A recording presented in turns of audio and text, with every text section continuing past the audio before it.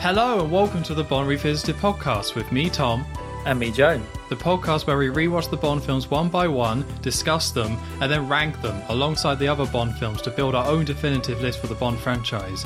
You're listening to episode 26, where we'll be discussing our full rankings of every single Bond film. Oh my goodness me, we've reached it. We've watched reached them, that point.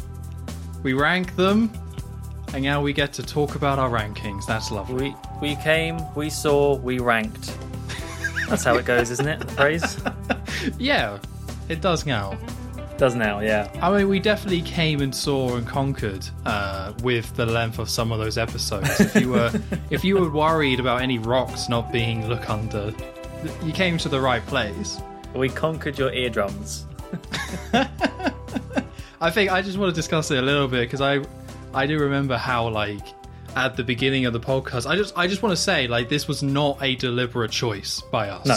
We did not start the podcast and saying, we want the longest, we want to go on, we want to make sure everything's covered. We just came up with a structure. For Dr. No, it worked quite well. It was like 2.5 hours, and we were like, yeah, we were happy with that. Some of the later ones might be a bit longer, but that's fine. Could not have imagined that we would get to a 7-hour episode as when it was all said and done. No. And I think that just goes to show how naive we were. So naive.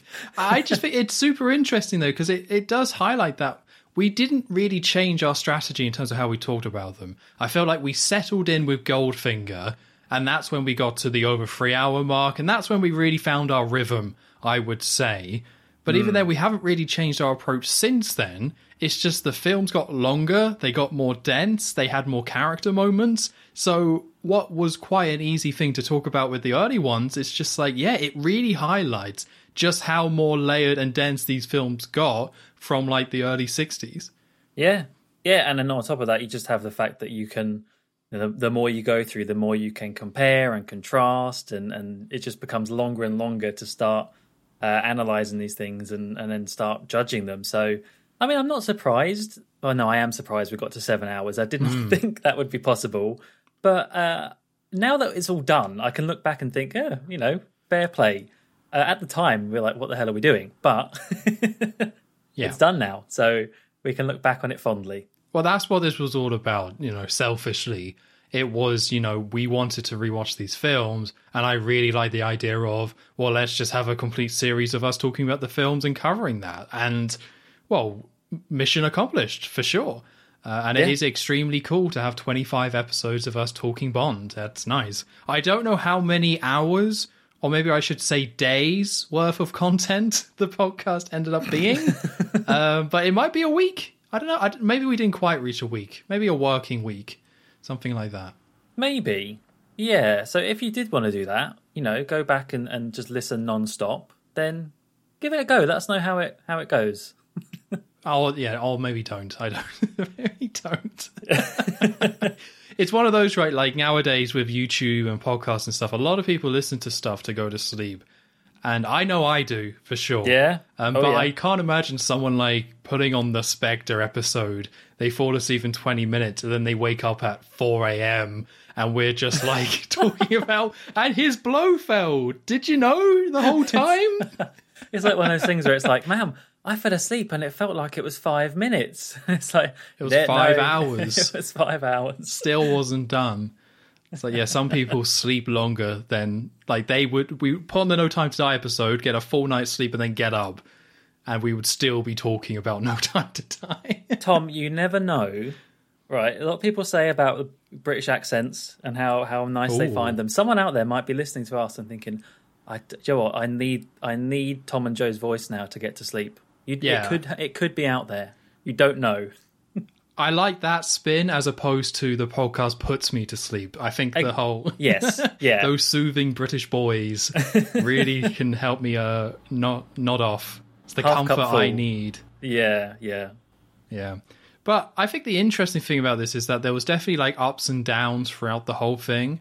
But there were definitely times where I was like, I'm really enjoying this. Like, I remember hitting GoldenEye, which was like 20 in or whatever it was. Maybe less than that, I think. And just being like, this is awesome. there was also times where I was like, I'm a little bit sick of this. But I'm kind of surprised at just how much I kind of was still into Bond. And even after all this, I'm still really into Bond, even more so, I think, than before we started. I think so too. I was a bit worried, and I think, yeah, you're right. Even in some of those weeks, it would be difficult not to be a bit bonded out. You especially, where Tom edits the podcast, so he hears it all back again. Yeah, and several times. So I think it's easy. I think for me, like maybe by the end of Roger Moore, like I was like, okay, and maybe that was to do with John Glenn as well. I was just like, oh yeah, I'm kind of getting a bit sick of this now, as in like the repetitive nature of them. But yeah, then you get another one that just comes in and like spurs you back on. Like for me, well, for you, GoldenEye. For me, I don't know, I think Tomorrow Never Dies was a nice surprise. So yeah, definitely ups and downs. But it just goes to show for this franchise that you can watch 25 films pretty much in a row, and you can come out of it not hating the experience, which is saying something in itself. It's pretty incredible, because if you spent a lot of time watching Star Wars or something, you probably would say, I need a break from Star Wars. Like, I need a break. Sorry, Obi-Wan. I'm going to go and just a little bit of me time, watch something else. Or maybe not nowadays. There's so much Star Wars content. Maybe that's not true. But, like, yeah, I was surprised. Because I get burnt out by stuff easily. I am someone who never rewatches films. I might rewatch a film maybe like once every 10 years, something like that. I'm just not that sort of person. But there was something about watching these all, and it didn't always benefit the films. There are definitely ones that, and I think we even said in the relevant episodes, where it's like the rewatches kind of hurt this a little bit. But even then, it was still mostly like a positive. It was still mostly interesting, and it was still just like a ton of fun to go through. And even looking at the John Glenn era, which is not great, and Roger Moore having 7 films, if you got rid of Octopussy, I think it would have been fine. That's true. I think it was bloody Octopussy that disrupted the rhythm. Yeah, I think that's probably true. That damn film.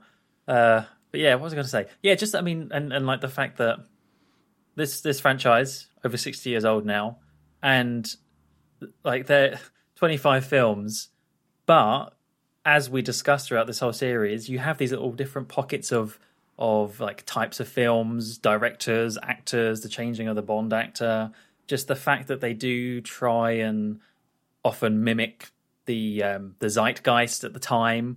Like that's what keeps it fresh. That's why the franchise is still going. And I think that's like imagine watching 25 Star Wars films about the Skywalkers. Like it would be exhausting. But I think because it is just some of these films are so different. I mean, this is a franchise that has Diamonds Are Forever, and Casino Royale, and it's the same universe. It's just mad. It's mad. Yeah, I honestly think they didn't know what they had when they started this. Like they were just adapting some books. They had a big hairy sweaty man, and they were adapting some books, and then it just exploded with Goldfinger and Thunderball, and then it was never not profitable. There were definitely films that didn't do that well, but it kind of evolved because it always made sense to make more Bond films. Yeah.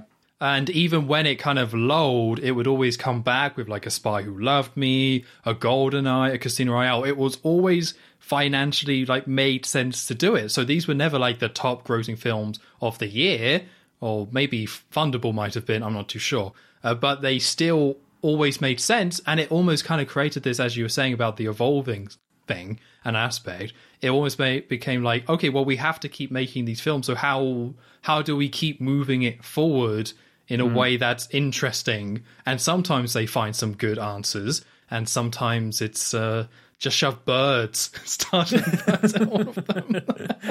But they always found an answer, and it always made sense to keep making the films. But this is something that could have died, like they could have done like the first 7, and that would have been it. Like that easily could have been the case, and that's been the case for a lot of franchises. But no, they made it work all the way up to this point, despite what certain people might think of certain eras.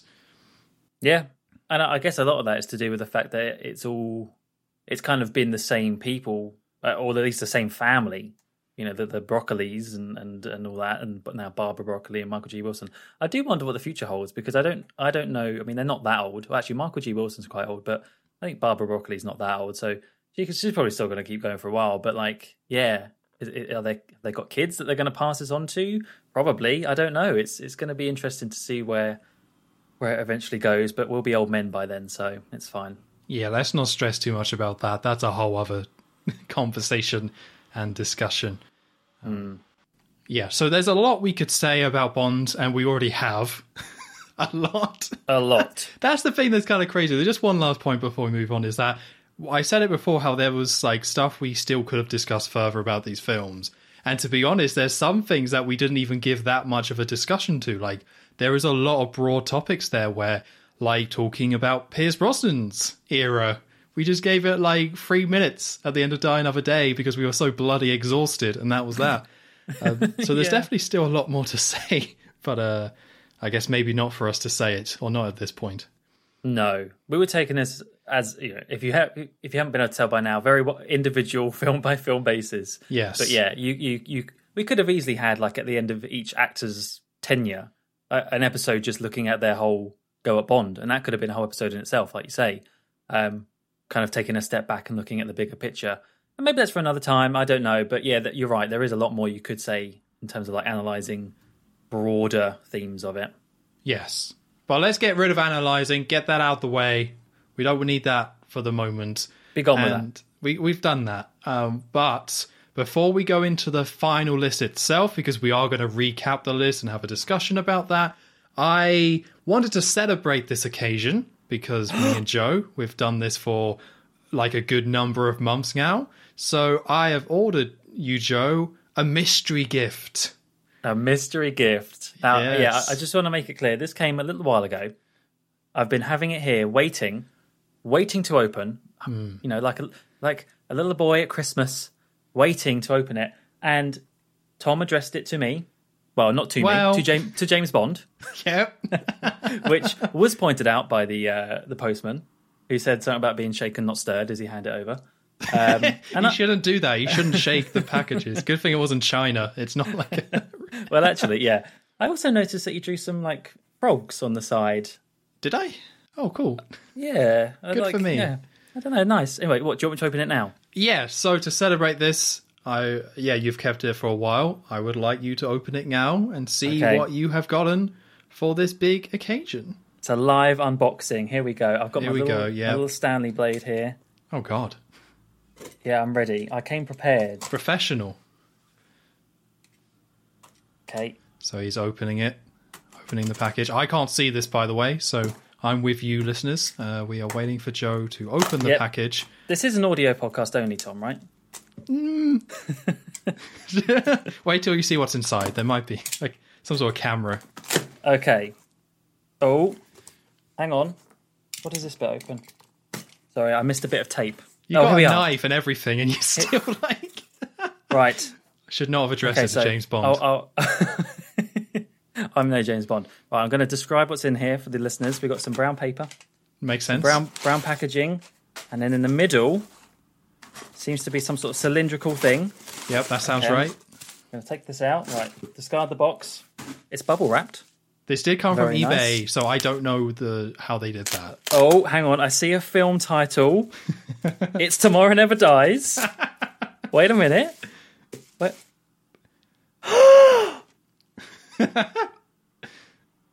It's a fully posable action figure of Elliot Carver. Oh, yes. A limited edition collector's series. Oh, yeah. Sadly, I don't God. think it talks. That would have been a little bit too much, I think. But yeah, I found they made a little doll of Elliot Carver officially. Oh, and hang on, the back is Velcro. Oh, is it? Oh, and it opens up into like a little... Oh, it's like a little description about the film and about Elliot Carver. Well, thank you so much, Tom. No that is worries. just... I mean, if anyone's listened to the Tomorrow Never Dies podcast... they know how much I like Elliot Carver. It's probably one of my favourite Bond villains, actually. He's up there. And that's just incredible. Now, its likeness to Jonathan Pryce is a different spot on, issue. Yeah. Mm-hmm. He's got the glasses. What more do you want?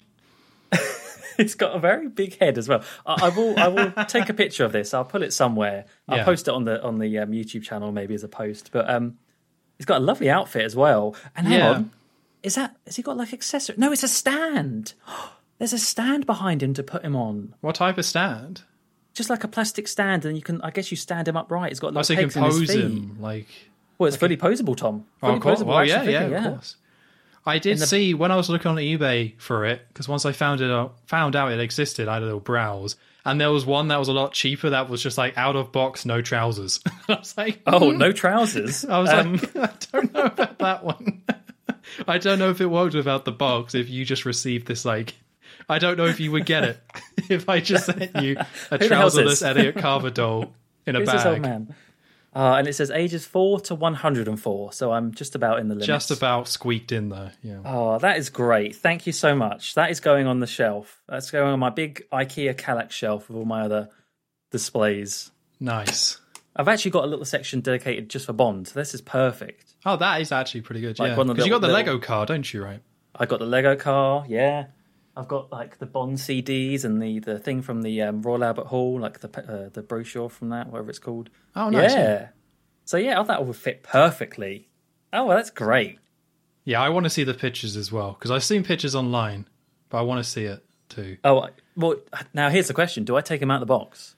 Oh, I don't know. Do I take him out of the box, or do I leave Is there him any in there? like sort of like tape on it? Like, can you slide it out? No problem. It's taped. It's Ooh. taped. Do I want to keep it mint condition? Let me send you the trouserless one as a. That's the one I can play with. That's the one you can play. Yeah, you can have your little games with. And then that one's the thing. I don't know. That's up to you, mate. I'm not going to make a call on that. Okay, well, he's going to go right here next to me as we finish up this episode, watching over me. Yeah, that's brilliant. You can move Tomorrow Never Dies higher, Joe. What's that? What's that, Elliot? Good point, Elliot. Delicious. Right. Delicious indeed. I didn't once say delicious and all of that. It's despicable. I know. But that is truly delicious. That is. So that's the mystery gift done. So now we can get into the list. But before we do that, just one last thing. So people have been listening to this. If they listen to all of them, first of all, well done. Congratulations. But also, we have allowed for tweaks and changes with the list as we go. As in, we watch a film, we're trying to make it fit. Maybe something else needs to move. With the general reasoning being like, you know, when you rank a film straight away, you might want to just move it a little bit, right? Like it might not actually have gone in the right place in that moment. So we've allowed for tweaks and changes, just so we've got a list that we think better represents how we feel. So we are going to have one more chance to do that. We don't want to go into it too much, hopefully not change anything too crazy with the list from before, but this is the last call to make changes to our lists. So Joe, I'm going to throw it to you. Are there any changes you want to make before we read our final rankings? Okay. Well, I think thus far I've only done one change, and that was to move. I think I was moving A View to a Kill higher. Yeah, because I did the same thing. So You I did think the same. you did it as well. I just copied you. And I was looking at my list, and I think the answer's no. The answer's no. I'm going to trust just, the instinct that came to it for the most part in ranking these films. I'm going to leave it as is. I was thinking, what would I do, though? Like, if I really wanted to, what would be the most likely thing I'd change? And I think, looking at it, I would probably move Quantum of Solace down slightly. Okay. So Quantum of Solace is at 20 at the moment on my list, and it's just above Die Another Day. Now, the funny thing is, like, in my head, I'm like, surely Die Another Day is way more fun and just memorable than Quantum of Solace. And I think memorable, yes. Fun, I don't know. I mean, I must have put Quantum higher back then for a reason. I think it was because of the length. I think it's because of the length. I think it was purely the length. And how Die Another Day dragged in the second, like, once it got to the Ice Palace. Yeah. But that's the one that stands out to me. Like, really? Quantum of Solace is above, like, all the wacky Pierce Brosnan ones? But no, I'm leaving it. I'm going to leave it as it is, and my list is going to stay as it was from the last episode. Okay. And you were very burnt out at the end of the Die Another Day episode. Yes, that's right. Yeah. People won't know this, but that was the longest recording session we ever did for an episode, because after that, we then started splitting them up. So Die Another Day was like a 5-hour record. God. And that was the longest one we ever did in one go. It's all coming back to me now. Yes, it's all clicking. But no, that's good. That makes things a little bit easier. I can't join you, Joe, on this, I'm afraid. All right. There are 2 changes I want to make. I won't go into them too much because I think we'll cover the films as we talk about the final list. But there's 2 changes that I want to make. Neither of them massively change my list, so I'm kind of happy to make them. But the more I think about it, the more I'll be like, I will be a little bit happy with my list if I make these changes. So the first of all, it's I've got You Only Live Twice, and then The Man with the Golden Gun, and A View to a Kill. And I have thought about this kind of block a lot, because to me, I kind of group those films in my head quite tightly. They're quite similar in a lot of ways, and they exist quite similarly in my head and do a lot of the same things. So I was like, do I want to move these? And I think the answer is yes. And I'm going to move A View to a Kill above with The Man with the Golden Gun. Yes. When I kind of compare them, I think A View to a Kill just overall is better. And The Man with the Golden Gun has some really great scenes, but it also kind of drags out points, even though it's like shorter. There is some stuff that's just not good in that film at all. A View to a Kill has some bad moments, but I think overall there's more good with it. So it's going to move up 1. And I was thinking about moving it above You Only Live Twice, but I think I'm just going to move it up 1. I'm kind of happy with that. So that's moving up 1, above The Man with the Golden Gun. So the second change I'm going to make, and I'm looking at Moonraker and Die Another Day. They are together for a reason on my list, and because they're quite weird and wacky and all over the place. But I think I did actually, in terms of which one I would rather rewatch and probably get the most out of, I think Die Another Day, actually, I would prefer to watch that again. And I think the reason why I put it below Moonraker is because Moonraker just ends. Like, the best stuff of Moonraker is at the end, where the worst stuff of Die Another Day is at the end. But I do have a little bit of a bias towards Pierce Brosnan. Not a massive one, but I just had so much fun with that film. So I think I'm going to move Die Another Day above Moonraker. So just swapping those 2. Okay. And that's it. Just, again, nothing that really changes my list. I think A View to a Kill going above The Man with Golden Gun, that's something I probably should have done ages ago. And Moonraker, Die Another Day, I'm kind of happy. I don't mind too much. I just think having Die Another Day a little bit higher, it just it's just better. It just reflects my taste a little bit better. But again, no major changes here. Yeah, that does actually make sense, because I remember you were quite fond of Die Another Day. Like, a lot of it we were praising, so that does line up. Yeah. Yeah, I did praise Moonraker quite a bit, but there is also just chunks of that film that's just, oh my god, this is terrible. I remember like how miserable I was during some of that. Right. Not all of it, but some of that definitely. Right, that's it. The lists are locked in. No more changes. Oh, I'm afraid. Here we go. All right. We've got the doll out. The doll is here. The doll is out. Don't worry. We're all ready to go. So, the way we're going to do this is, because we don't want to literally just read out 50 movie names in a row, and because we do want to discuss certain elements, we're going to do this in like blocks. So the first block we're going to do is the bottom one, which is 25 to 21. So I'm going to read mine, and then Joe's going to read his, and then we'll just have a chat about it, and we'll go through the list like that. So sounds good. I want to do a drum roll, but we're not that type of podcast. I just have to do it in my head. So at number 25 for me is Diamonds Are Forever. At 24, Octopussy. 23, For Your Eyes Only. 22, The World Is Not Enough. And 21, Quantum of Solace. Okay. And then for me, 25 at the very bottom, Live and Let Die. 24, Octopussy. 23, Spectre. 22, The World Is Not Enough. And 21, Die Another Day. So the thing that we both agree on, like perfectly, is that Octopussy is number 24. Yep. And The World Is Not Enough is number 22. Yeah. Yeah. Which I find very interesting, because I feel like we were pretty in sync with Octopussy, as in it's bad and should feel bad. But The World Is Not Enough, I think you were a little bit more positive than I was about that. Oh, film. Really? I remember being in my head, I remember being really negative about The World Is Not Enough. Oh, maybe. Maybe it was just because I was so negative, I didn't pick up on your negativity. Maybe. And just relatively speaking, I guess you weren't positive, but more not as upset. Yeah, well, so when I was looking at this bottom 5, I was quite disappointed that The World Is Not Enough ended up so low. if you'd have told me before, like before we started this podcast and rewatch, I really would not have thought that was going to go in the bottom 5 at all. I would have thought, yeah, maybe not Pierce Brosnan's best, but somewhere in the middle, I guess.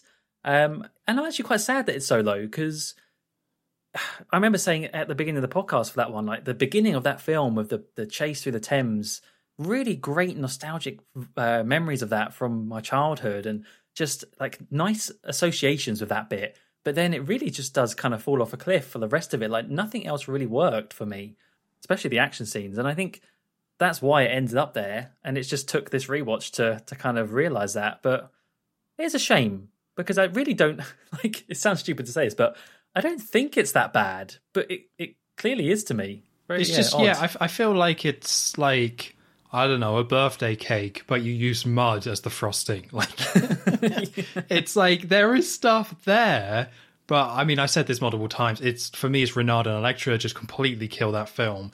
But even outside of that, I do think there's stuff there, and it's what we said at the time. Like a lot of the ideas were there to the point where they just used them all again in the Craig era and just did it better that time. Yeah. But I was also very let down by that film. I think that could have been something more, but it is somewhat forgotten, somewhat forgotten in there. And when rewatching it, when something's kind of forgotten, that means you kind of think, oh, actually, maybe there's more good here than people give it credit for. But no, I wouldn't have guessed bottom 5. But really, no. I think that says more about how much I enjoyed the other films compared to this. Like, rather than The World Is Not Enough is like the worst film. I wouldn't say that. I just think there's just so many Bond films that I would just prefer to watch. Yeah. Yeah. I mean, one of them had to be bottom in terms of Brosnan's, and that's that for me. That the fact it's below Die Another Day, that's interesting. I mean, Die Another Day is one of those ones. It's one above yours. It's one. So yeah, interestingly, in my list is I've got pairs of Brosnan films. So this is the first pair, right next to each other, and then the other two are right next to each other. But they're in very different places. So like the latter two of Brosnan's era, they are very much tied together at the bottom of my list, 21 and 22. Yeah, which is kind of cool. But I guess we should talk about... I don't want to talk about Octopussy, right? It was just a miserable experience. And I like to think with this rewatch that I did soften up to the Moore era in general. And, some of the stuff that before I would have ranked low, I ranked quite high. Like A View to a Kill was in my bottom 5 before we started.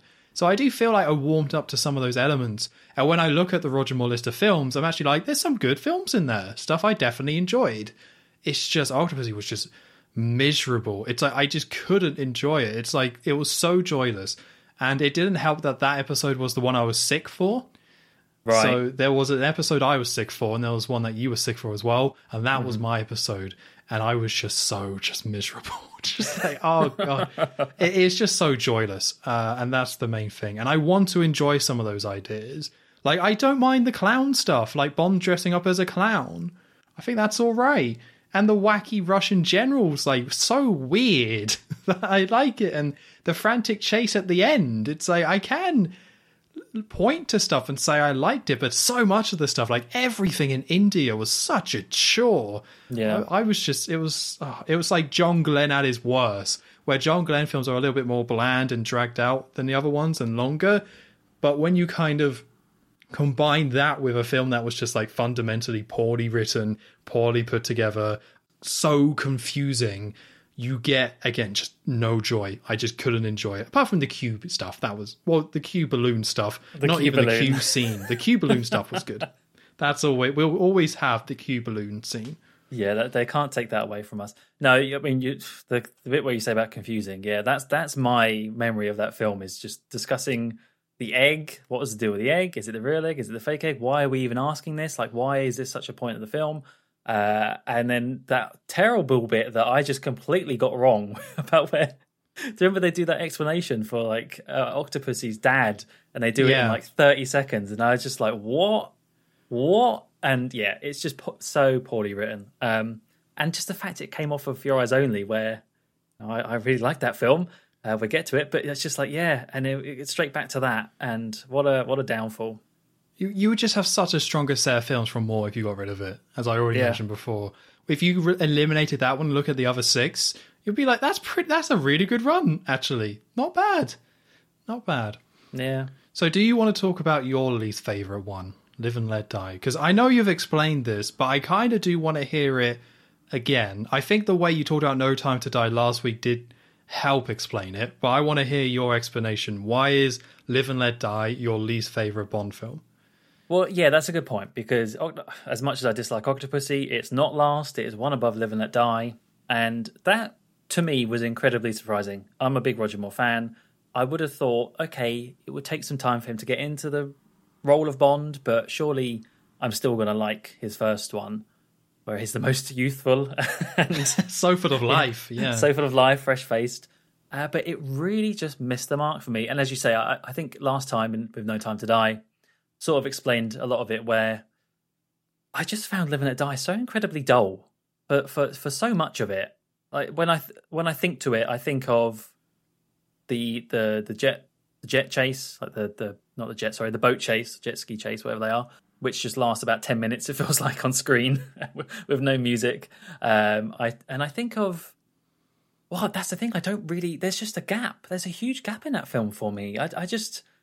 It's just such a nothing to me now, and I think that's a shame, because it had such an interesting premise, the whole voodoo element to it, and yes, it has the blaxploitation element, which was a interesting path to take. But as we mentioned earlier, like they do, that's what they did. They took things that were going on in cinema at the time, and that just happened to be it. So it should stand out for me more. Like it has Baron Samedi, for goodness sake. It has actual magic in it for all intents and purposes, and yet just nothing stood out to me. And I think, yeah, when I was saying about No Time to Die, I'd rather be disappointed by something than bored by it. And I think that's the thing. I was just bored by Live and Let Die. Yeah, I think it, especially how you talked last week and with that film, because when we started this list, I think you had it, because Spectre was last for you when we started, but you had Live and Let Die so low, and then we watched it, and I was like, that wasn't bad. I actually quite enjoyed that film.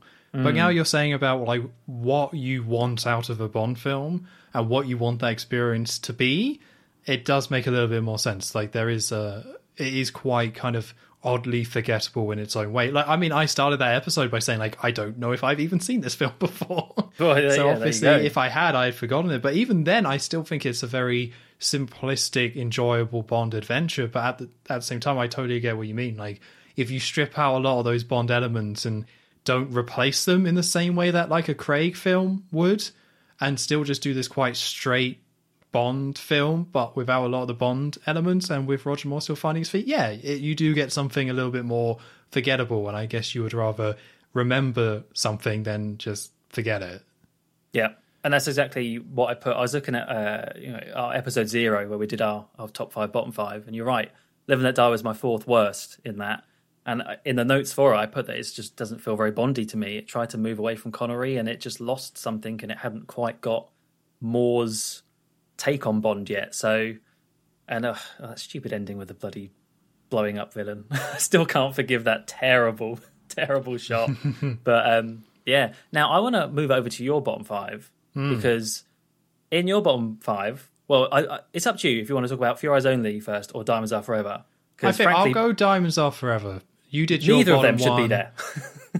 No, I disagree. It's your list. It's your list. So I guess the reason behind Diamonds Are Forever is I came into this hating that film, and there was a few reasons for it. Number one, Sean Connery was old. I don't like my Bonds old, apparently. And it completely ruins the Spectre storyline that they were setting up for 6 films. It's a mess. And it just takes this really absurd, campy tone. And I think even compared to some of the Moore films, Diamonds Are Forever feels very over the top with some of the elements. Like, it's such a swerve to this certain direction. It's so extreme. Like, it's just suddenly really campy and weird. And it's just like, no. And a lot of the stuff that in that film, like Vegas and stuff, just doesn't appeal to me. And now rewatching it, I can definitely like highlight the good elements and the stuff I enjoy. I just think the reason why it still lasts is I just fundamentally don't want that film. Like, right. I would sit down and watch Moonraker and overall enjoy it, but Diamonds Are Forever just feels like it just shouldn't be that tone. It shouldn't be that way. It shouldn't be the final one with like Blofeld in it. There shouldn't be Sean Connery coming back. What happened here?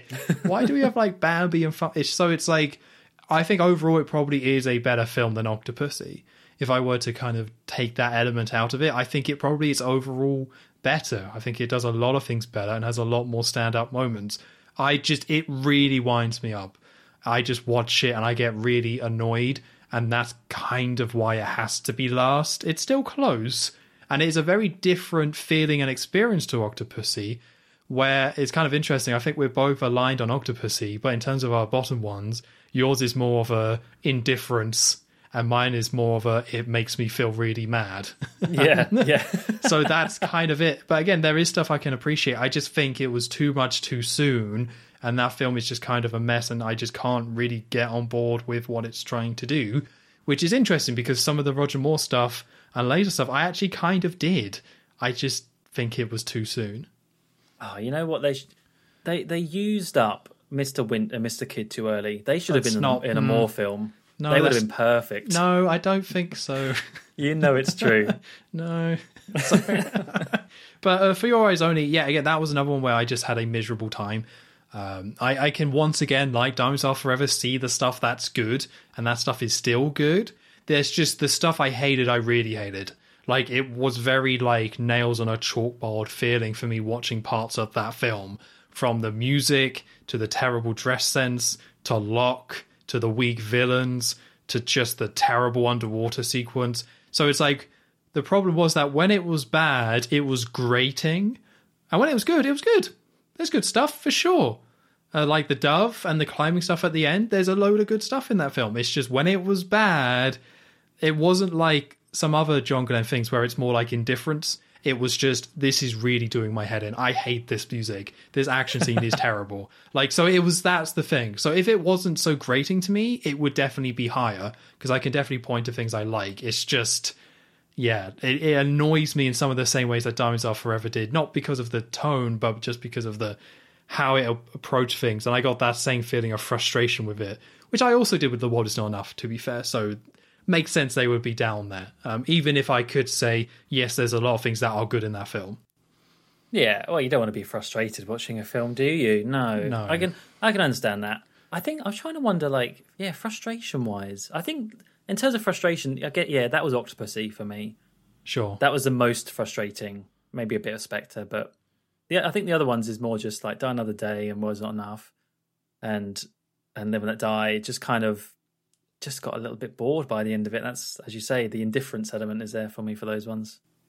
Yeah, but it looks like you have turned a page with Spectre a little bit. I have, yeah. Not a very big page. No, it's moved up 2 places. So nice.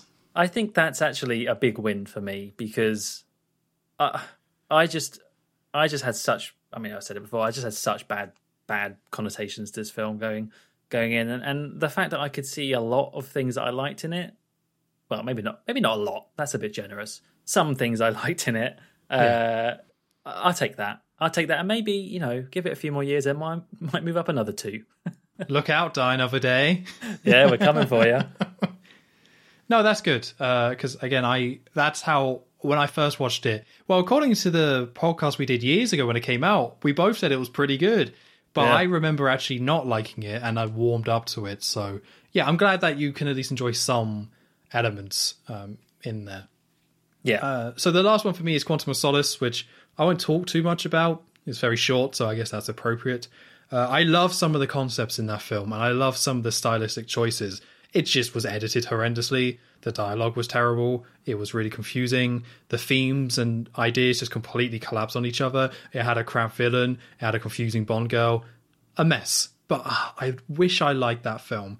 That was the one afterwards that I kind of felt like, oh man, when I was thinking about the way they approach like some of those action scenes with this visceral audio and like visual experience, I was like, oh, that sounds so cool. They just didn't put it off, but wanted to love it. Sadly don't. It's kind of there for a reason. To be fair, I think going in at 21 is still not bad for Quantum of Solace. Like, a lot of people just detest that film, and I think you're right. There is things in it. It's what's the phrase? can't think of the phrase, but there is potential in it. It's just didn't come to be, which is the sad thing. There's a lot I liked, but that's why it's up in the next chunk for me. Yes. And any last thoughts on Die Another Day before we move on? Joe, what? Die Another Day, if we could split films, if we could start ranking just parts of films, the first half of Die Another Day would be a lot higher. I actually think it's quite a strong start for a Bond film. But as I mentioned, once you get to the Ice Palace, it really just nosedives for me. Because the first half, I think you had the sword fighting stuff, you had the Cuba stuff, you had the torture stuff, you had North Korea. It was all working. And then it didn't. Yeah. So, yeah, it's there, but I think the reason why it's at the top of the bottom is because there's actually still a lot I liked in the first half of that film. Well, yeah, it's an interesting thing that we kind of came across, and Die Another Day potentially is like the ultimate version of that for you, where some Bond films, or quite common in Bond films, the last third is just not great. Yeah. They just get so many stuff right, and then the last third is either a slog or long, or there's just some bad scenes. They just kind of, oddly, that last third usually falls down, and it's actually more common than you would think, which I find quite interesting. Yeah, I mean, even a lot of the classic films that we get onto, even they have endings where you're like, oh, actually, that's kind of a bit dull, or, oh, I don't remember it going this way. But, there's enough of good in it to still keep it high. But, yeah, even the good ones suffer from that sometimes. Yeah, it's crazy. I mean, I guess all films to an extent, but yeah, it just seems to be part of the Bond formula. So, yeah, I learned something. Right, so the next block. This is going to be our biggest block because it's like the least interesting, I suppose. So this is like our middle block. So we're going to go 20 to 11. So covering 10 films here. But yeah, this is the middle block for us. So for me, at 20, The Living Daylights. 19, Moonraker. 18, Die Another Day. 17, Live and Let Die. 16, Spectre. At number 15, Tomorrow Never Dies. 14, License to Kill. 13, The Man with the Golden Gun. Number 12, A View to a Kill. And at 11, You Only Live Twice. Okay, and for me, 20 is Quantum of Solace. 19, Goldfinger. 18, On Her Majesty's Secret Service. Don't shoot me. 17, You Only Live Twice. 16, The Living Daylights. 15, No Time to Die. 14, License to Kill. 13, Diamonds Are Forever. 12, The Man with the Golden Gun. And 11, Dr. No. So I think for me, this is where like the line of I started to enjoy them comes in. And I'm going to be curious to see where you put that line. Because I would say for the bottom 5, I overall didn't enjoy those films. There was maybe stuff I could point to I liked, but overall didn't enjoy them. But my line of enjoyment, I would say, comes at Moonraker at 19. Like, The Living Daylights is kind of more, is a bit more of a grey area. But from Moonraker at 19 upwards, I would say I enjoyed all those films overall. Oh, really? Yeah. Oh, okay. Wow, I think mine would actually go even higher than that. Oh, no, when you say enjoyed, like, what do you mean by enjoyed? I just like, and you come away and it was an overall positive experience, Oh, even if okay. there's stuff you didn't like. Oh, all right, that's fair enough then. Yeah. Oh, well then, yeah, I think mine would probably be the same as well then. I don't know. Or am I going to be really mean? I could go. I see mean. you stare. I can't see you, but I feel you staring at Goldfinger and On Her Majesty's Secret Service. Be like, Yeah. when I say I overall enjoyed those films. Elliot Carr was looking at me though. No, that's the thing. I mean, I was saying it as I was giving the numbers and stuff, but like that's the standout thing for me is that I've put Goldfinger and On Her Majesty's Secret Service, 2 beloved entries in the franchise, really quite low, 19 and 18 respectively. And I wasn't expecting that. I don't have a vendetta against these films. Goldfinger, of course I'm going to want to like Goldfinger. It's like the most classic Bond film there is. But when it came down to it, watching it, it didn't work for me. And the thing is, like, that was so early on as well that I can't even really blame the rewatch being it. Maybe I was just a bit Bond fatigued or whatever. No, we were 3 films in, and that still didn't really work for me. On Her Majesty's Secret Service, I think, to be honest with you, this might be controversial. I still don't really get the love for On Her Majesty's Secret Service, really.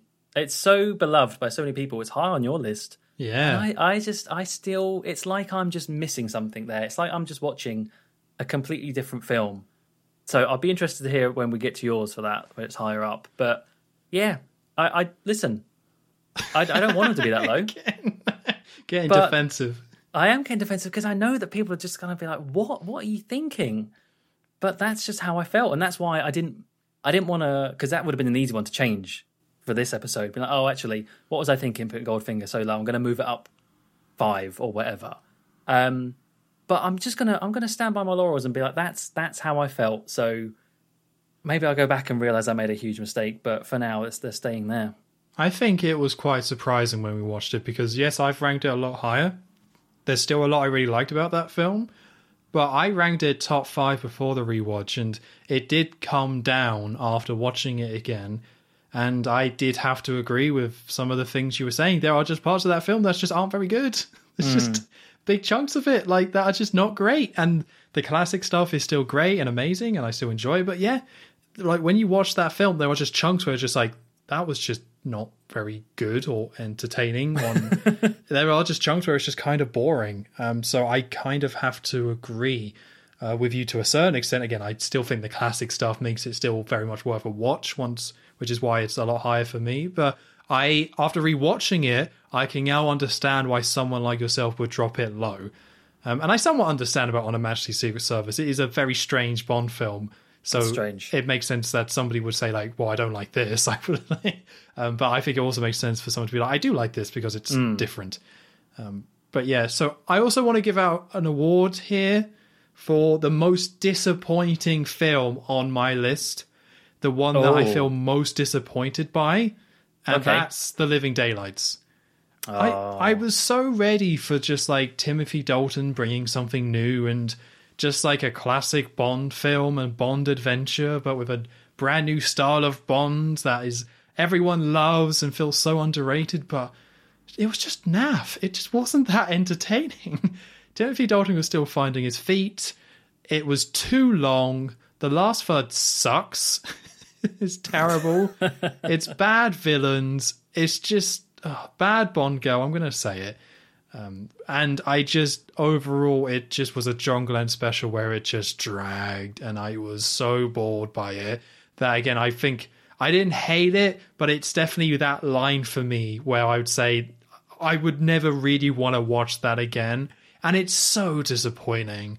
When I watched that opening sequence and then heard like the Living Daylights song by a heart, I was so ready for it. And with the assassination stuff at the beginning and some of that dialogue, I was like, oh, yes, I'm so ready for this. This is going to be great.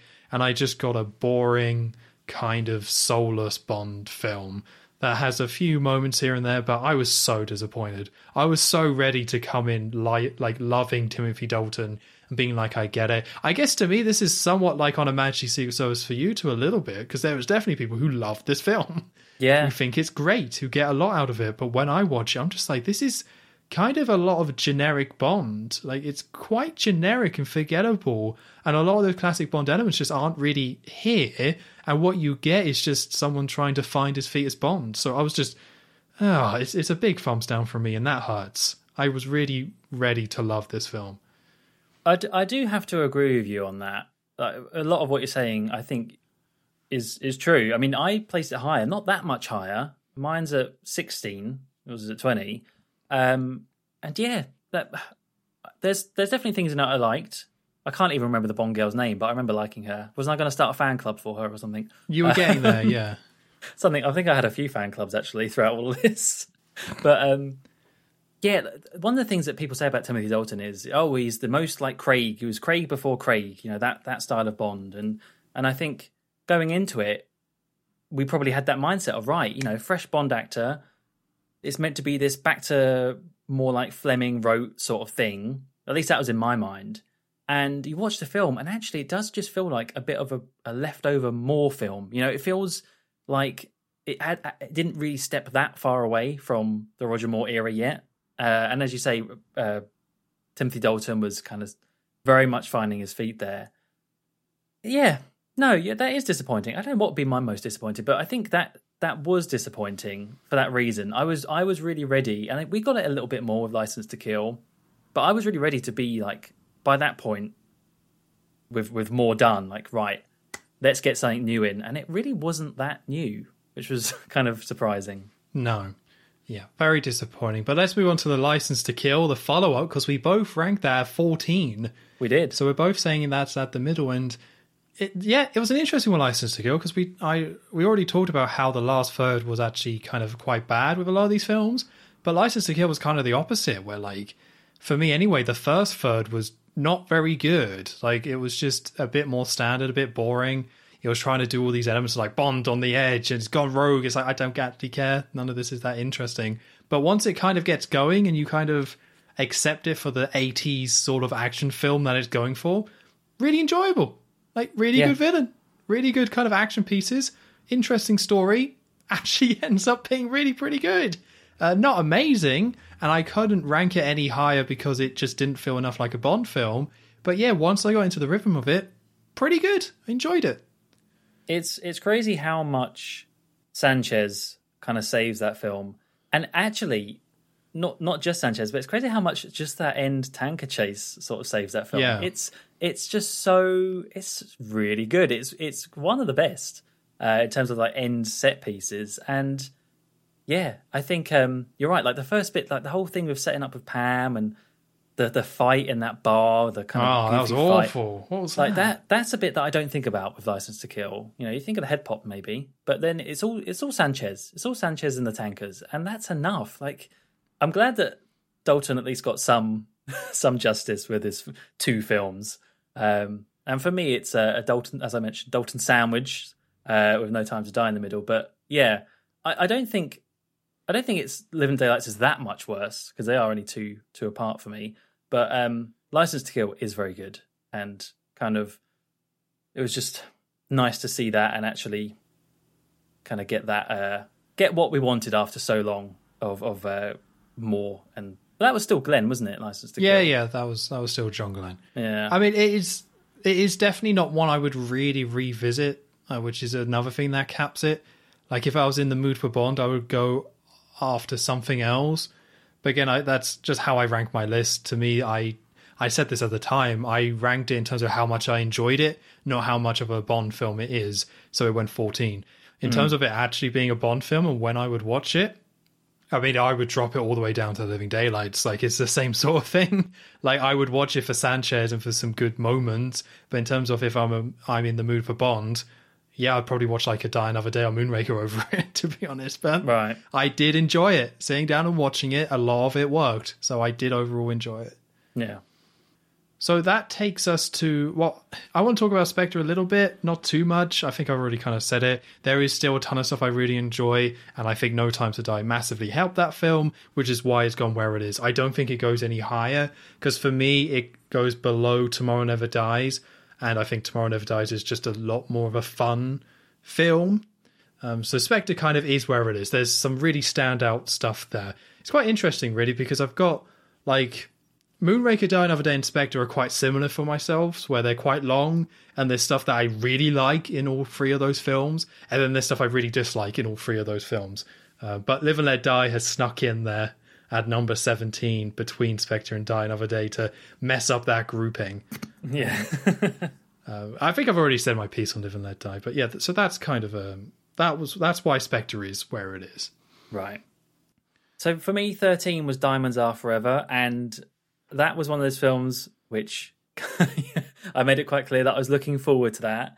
I remember having a fun but weird time watching that film many years ago, because I mean you've kind of touched on it already, where it's at the bottom of your list, and I kind of had the opposite opinion, where it was just like, this is so weird and I'm here for it.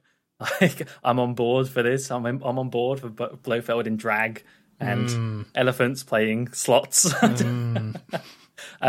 And the thing is, I think, so yeah, it's 13, which, you know, around the middle point. I think it was probably higher, but then just got moved down. Like, I still like it. And I'm not ashamed to say that. Like, I think there's a lot to like in Diamonds Are Forever, for as bad as it is, like, so bad it's good type thing. But it did kind of make me realize that, yeah, it's all well and good to like a thing because it's so bad it's good. but then the things that are good because they're good eventually do overtake it. Like, you still can't beat that. So that's why eventually it did start to move down to this middle point. But yeah, up until that, like, you know, when we'd reviewed that, it was quite good, quite high, and I actually kind of liked how much you didn't like it as well. Oh, I'm glad to help. It's nice to have different opinions for this, and it's just, and also just, you know, the what you had to go through watching it. I did take some enjoyment from that. I'm sorry. Yeah. It's just, I think when you ranked that, it really did expose what sort of Bond fan you are. And I'm not saying that in a bad way, but it did absolutely highlight this is what Joe prioritized. Because you put this fun, weird film above You Only Live Twice, On a Majesty's Secret Service, and Goldfinger. Which is fine. Like, as we've gone on, to me, it kind of makes sense. I kind of understood what you wanted out of a Bond film a lot more. And now that you've ranked all of them, I think there is a logic to your madness. Yes, and I'm going to call method it in madness. my madness. Yes. Yeah, there is something there that does kind of connect where certain films will rise up. So to me, it totally makes sense that you have Diamonds Are Forever there. I just think it's hilarious, the ones that it's above. Yes. Well, we won't talk about that. No. So, yeah, the other film that we almost had in the same slot is The Man with the Golden Gun, but I did move that down. I think the thing that really stood out to me about that film, because I remember watching that like a year or so ago, it was like the most recent Bond film I had seen, because the Queen had died while I was watching it, so there we go. And it was like, it's meant to be one of the worst, and almost going in with that, it was like, well, it's just not, is it? Like, it's just not one of the worst, blatantly. And it has what I think, I was thinking about this before we started recording this, one of the top 5 scenes in the whole franchise, and that's Scaramanga's funhouse where Bond is going up against him. I think that's a top 5 scene. And just for that scene alone, it deserves, like, not to be in the bottom 5. Well, I mean, we did discuss this at one point, slight tangent, but like some people that do these sort of podcasts, they do rankings based on those sort of things, like best villain, best Bond girl, best fight, best action. And that kind of opens up these films in a whole different angle, like taking a much more individual at that. Because, yeah, I think the whole funhouse element of that film and just having Christopher Lee and Roger Moore up against each other as two assassins, basically, what a great setup. And it was shot really well. I really don't see, like you say, I don't see how this film is often said as like being like terrible, because it just isn't. Yeah, like a film, like they pull it off. Like, there's definitely problems with it, for sure. Like, towards the end, the last 10 minutes ain't great. And this was in this weird era with Guy Hamilton, where he kind of came back and did these 2 Roger Moore films. But as you said with Live and Let Die, they were still trying to find what Bond was post-Sean Connery and wasn't quite there. So there is this kind of low budgetness to it because the budget wasn't there. And it does mean it drags a little bit in places. There's definitely problems. But there's just so much top tier stuff in here. It's just so enjoyable. When Bond gets to that island, even just looking at the island, I'm like, that looks amazing. Yeah. And then you get Bond there and they have the dinner scene and you have them on the beach. It's just like all that stuff is just really good. And it's just hard to really say this is bad. I'm not sure how strongly I would recommend it. Like, if you were going to get into Bond, I think this is one you should watch, but not like maybe watch like 10 other ones first. Come back to this one because it is quite slow paced and not quite there in some areas. And there's the nipple stuff. So I was just about to say, there's fake nipples. It's not the first one you watch, but once you get into Bond, this is definitely one you should watch because there's just so many classic, enjoyable stuff there. I agree. Just, don't look at the colour of Scaramanga's ugly puke-coloured plane car thing. No, avoid don't. that. So then, I guess to cap off the rest of mine, like A View to a Kill. I will probably talk about that a lot more in the next section for yourself, but that was a huge surprise. I thought that was going to be at the bottom, and it just ended up being way better than it has any right to be. Similar to The Man with the Golden Gun, it's just like a really solid, enjoyable adventure. And sure, Roger Moore is old, and it definitely does hurt in certain areas, but I don't know, it was just really good. Like, actually just a really enjoyable, good Bond film. And if you go into it not thinking that mentality of, oh, it's this film that everyone hates and Roger Moore is old. If you kind of get past that, just a really enjoyable, more classic Bond adventure, like somewhat what I wanted out of The Living Daylights. But yeah, this is just a classic Bond villain film, and that's really enjoyable. You can't hate Bond and Tibbet together. No, Tibbet's Come great. on, come on, Tibbet. Tibbet? Okay, so yeah, just to cap off my my section for this, at number 11 is Doctor No, and I just wanted to point this out because going back to episode 0, I originally put Doctor No as my third worst Bond film. Oh yes, I did. I'm glad you brought that up. And I want to point out now that some of the ones I put in these original rankings, I can look back on and think, oh, maybe I just didn't quite see that angle of it, or maybe I've learned something or whatever. For that one, I was just flat out wrong. Okay, I was just flat out wrong, and I probably put that towards just not having seen Doctor No in so long. I mean, I think that was a lot of it was just not a great memory of it, and just thinking that it was just so small and like because the budget of it, and just so finding its feet for the franchise. But watching it again, I was proved wrong, and I guess we'll talk about it in your next section as well. But like, I just want to put my hands up and say, yeah, that was just a wrong call there, and that was a really unfairly placed Bond film, because there is actually a lot to be impressed by with it being the first one, and yeah, being at number 11, it's a lot better than a lot of other Bond films to me, which is really surprising, and I was quite. I looked a bit stupid in hindsight, but I was pleased. I was pleased that Doctor No actually went higher, because I think it deserves to be higher. It's where the franchise started, so you've got to give it some credit. Yeah, I think you might have wrapped that into the Live and Let Die stuff, where you're like, I don't really remember it. Bond isn't Bond yet. It's low. I'm guessing that's where that came from, where that argument wouldn't 100% be wrong with this film, but at the same time, there was still a lot to enjoy about it. Yeah. I guess actually there is one more film just to cover real quick in this section is You Only Live Twice. I got it quite high for myself, and that's because I just really enjoy it as that bombastic, fun Bond adventure, or like the first big one. But I do just want to say, like, yeah, Blofeld sucks. Yeah. I was thinking about it. If you took the name Blofeld away from that film, if it had to be like any of the other villains, where it was just like, I'm Mr. Face, like Mr. Face. Mr. Face. Mr. Face. And he was just the villain by himself, that would suck. Like, he would be terrible. And you'd be like, he is one of the worst. Like, you don't see him until the end, and then he looks weird, and then he runs off because Bond or someone throws like a ninja star in his hand. It only kind of gets the benefit of the doubt because it's Blofeld. And I don't hate Blofeld or anything, but yeah, that's probably why it's not quite a top 10 for me. Tons of stuff to enjoy. I love the cinematic feel. I think Sean Connery, even though he is worn out, I think that actually works better in his advantage. And a lot of kind of standout fun scenes with the volcano base. So that's why it's high. But yeah, I was surprised that Blofeld, just a bit lame. Just a bit dweeby. That came up in our Spectre and I guess No Time to Die as well, talk about Blofeld. And you mentioned how like Blofeld isn't, if you actually look at the character in the franchise, he shouldn't really be this revered character, because a lot of the times he's actually not been that good. No. And like that stood out to me with You Only Live Twice, is that ending bit, just like you say, it just runs off. It just sucks. It really just does suck, that ending. The whole volcano fight for me, really, I just did not like. I mean, everyone says about the set, and the set is cool, but the attack on it, I was just, by that point, I was so zoned out. What was I going to say though?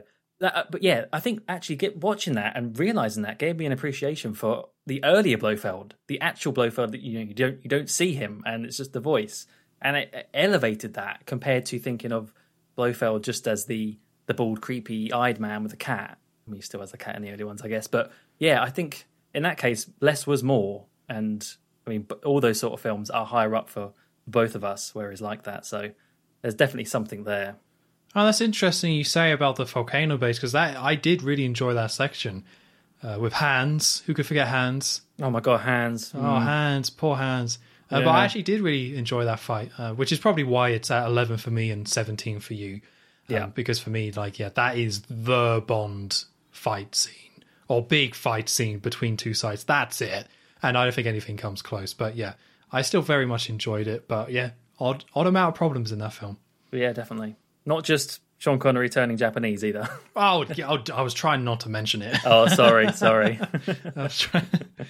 Now, if you open up the other package, Joe, you'll find a Sean Connery in disguise from You Only Live Twice, though. Then I just do that thing like Bond in No Time to Die. I just flick it straight into the bin.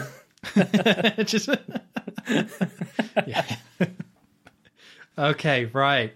The next set. So now we're going to do number 10 to number 6. So for me, at number 10, Goldfinger. At 9, Dr. No. At 8, The Spy Who Loved Me. At 7, No Time to Die. And at 6, On Her Majesty's Secret Service.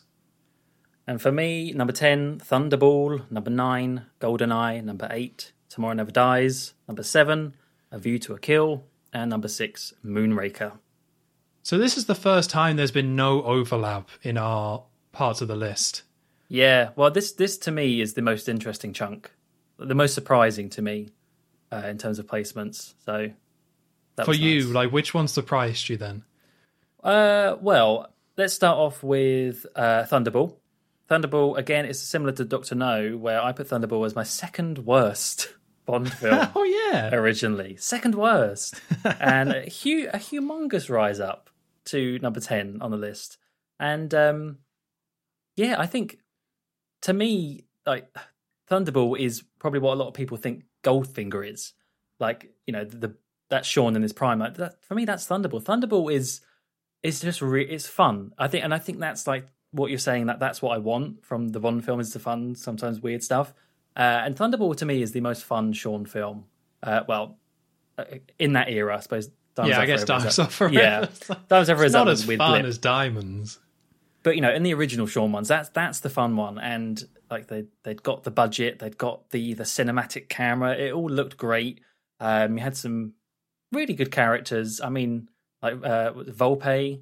I like Volpe, and Largo has some issues at the end, but Largo I think is actually quite a good villain. So yeah, I think, what did I put? I put because originally I put that I disliked the villain. Long drawn out underwater sequences, which is still true, and that is still something that does hinder it for me, is I still am not a fan of the underwater stuff there, and I don't think I ever will be. But I just saw enough in that actually just, yeah, it stayed high because it was early on when we ranked it, and nothing like that was for a long time my kind of benchmark. Like, is it better or worse than Thunderball? And so many of them, it's like, well, actually, that I had a better time with Thunderball, so it just stayed up there.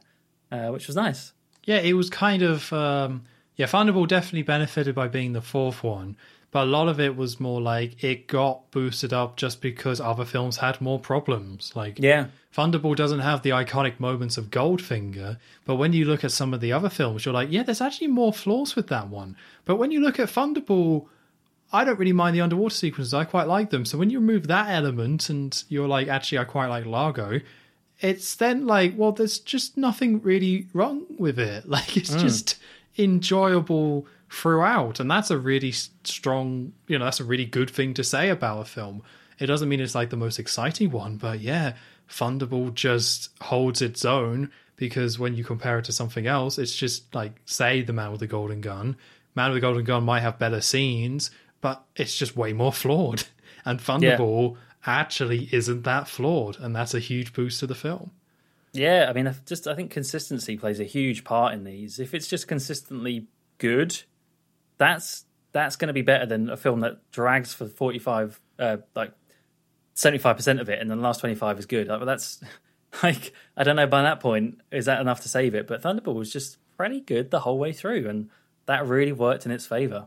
Yeah. So I'll touch on Dr. No a little bit, because, yeah, this is a top 10 for me, and it is massively helped by the fact that it's the first. Like, there is technical problems throughout this film. It's a little bit of a mess, so low budget, but it just gives it this unique, enjoyable feel. Like, there is something to say. There's a real charm to, like, the beginning of a franchise when it's, like, a good start. I wouldn't say it's a great start, but it's like a good start. And that just gives it just such a big boost, especially because it's short as well. It's such a to-the-point Bond adventure. There's just a massive charm to this. When I think about it, again, it like a Goldfinger, which I have at 10, might have higher highs than Dr. No, but Dr. No is just, it's the first Bond film, and I really like Dr. No, the character, and it's Sean doing his thing, and there's just some, the stuff that's kind of off is also just kind of enjoyable in its weird way. So it's definitely boosted by that. If it was like the second film, I would probably be like, no. I probably would drop it quite heavily. But because it's the first, because there's a real charm to that, it gets to be a top 10. It makes sense to me it wouldn't be a top 5. I just don't think there's enough standout moments and good stuff about it. But it's just it's so fun to go back and rewatch that film that number 9 seems like a really good spot for it for me. Charming is a really apt word for that. Yeah, it is charming. Bond, one of Bond's action scenes is just, there's a tarantula. Oh no. Just a tarantula on him. And like the set that what's his name? Professor Dent? Was that his name? Whatever the professor's name was, goes into, and it's literally just like that room with a chair. And it's like, well, they did that probably because they had no money. But actually, it really works. Like, it works way more than it has any right to. And it's stuff like that just, you could tell they were doing the best with the money they had. And charming. Exactly. Yes. So then just to recap Goldfinger a little bit for me, like, I've already said I can very much see the problems of this film, but the stuff that's good is still really, really good. Like, some of the best of Bond is here. That laser scene, I would say, is a top 5 moment. I already said The Man with the Golden Gun, Funhouse is a top 5, Goldfinger laser scene also a top 5, and Goldfinger is maybe my favourite villain in the whole franchise. So that's enough for me to give it a number 10 slot and get it in the top 10. To me, that still makes sense, but it is hard to ignore some of the stuff that drag it down. Just a scene where Oddjob goes and gets a car crush. Like, what am I watching? Why was that in the film? It's so boring. Like, there's just so many parts of this film where it's just like, I'm just bored and I'm just not into this at all. And the Pussy Galore stuff is also just dreadful as well. But even saying that, that's why it's still at that's why it's not like a top 5 for me anymore, because it was when I started. But the classic great stuff is still really, really good. I still love that stuff.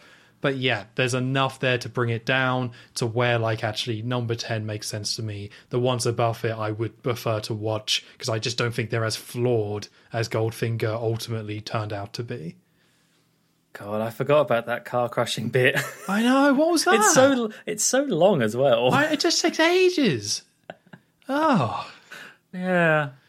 What was I going to say? So yeah, I mentioned earlier on that I had a Brosnan pair, 21 and 22, Die Another Day and Words Not Enough. Here's my other pair in this section, Tomorrow Never Dies and GoldenEye, 8 and 9. And I think the thing that's kind of standing out to me for this is that Tomorrow Never Dies is above GoldenEye. I wouldn't necessarily have thought that going into this, just because GoldenEye is so revered. It's Martin Campbell. He did Casino Royale. He's got a good track record for directing Bond films. But when it came down to it, again, it just looks into that kind of fun element. Tomorrow Never Dies is just a kind of, has a more cartoony, silly villain who's right next to me now. And yeah, a lot of that just worked with Bond and Wei Lin. GoldenEye is still very good. Don't get me wrong. There's a lot, like, Brosnan is probably better in GoldenEye than he is in Tomorrow Never Dies. But I think Tomorrow Never Dies is a whole film I like more. But GoldenEye is still very good. It was really only just like Alec that kind of brought it down a lot for me. I just did not like the villain. But yeah, like I said earlier, it's just funny how such a strong start for Brosnan and how it can just kind of go so badly halfway through. But I'm glad that he's at the top, because I think at first I thought that a lot of Pierce Brosnan would just be in the middle. Like, very middling is how I imagined he would go. And I think it's actually better to have it this way, where it's just very divisive instead. Because at least there's two that I really do like, and that's something. Yeah, I have a hard time arguing against that. I don't agree where you've put them, but I can't really argue. GoldenEye and Tomorrow Never Dies are really, really different films. And when I watched Tomorrow Never Dies, it was a bit of a whiplash. And I think if I knew what I was getting into, Tomorrow Never Dies might have gone higher. I'm still happy with it at 15, to be fair. I don't really feel the urge to move it. But it was such whiplash. But again, for someone like yourself who likes Diamonds Are Forever, I feel like you're just a lot more open to that sort of stuff. So when it turned Yeah. out that way, I'd imagine you were like, yay, Elliot cover. Delicious. But to me, I yay. was like, what is happening? What? And when I settle what I enjoy, but yeah, they're just too different. So for me, I can't really be annoyed about it. And you've still got GoldenEye at top 10, and that's Oh, yeah. that's all I asked for. Yeah. But I can't be annoyed about it because they're just so different. So it makes sense to me that you would enjoy them both and have them both like in a top 10 and have Tomorrow Never Dies more your style. So you put it at 8. That makes sense to me. Definitely. So my number 8 is The Spy Who Loved Me. I was kind of thinking this might be a top 5 initially when I was watching it, but it was just kind of a little bit too flawed at the end. And we've said this so many times, but it's the tanker scene. I'm almost sick of saying it. It's just the first 2/3 of that film are like amazing, like the best of Bond for sure. I've said that about a few films at this point, but I do honestly believe it. The first 2/3 of The Spy Who Loved Me are amazing.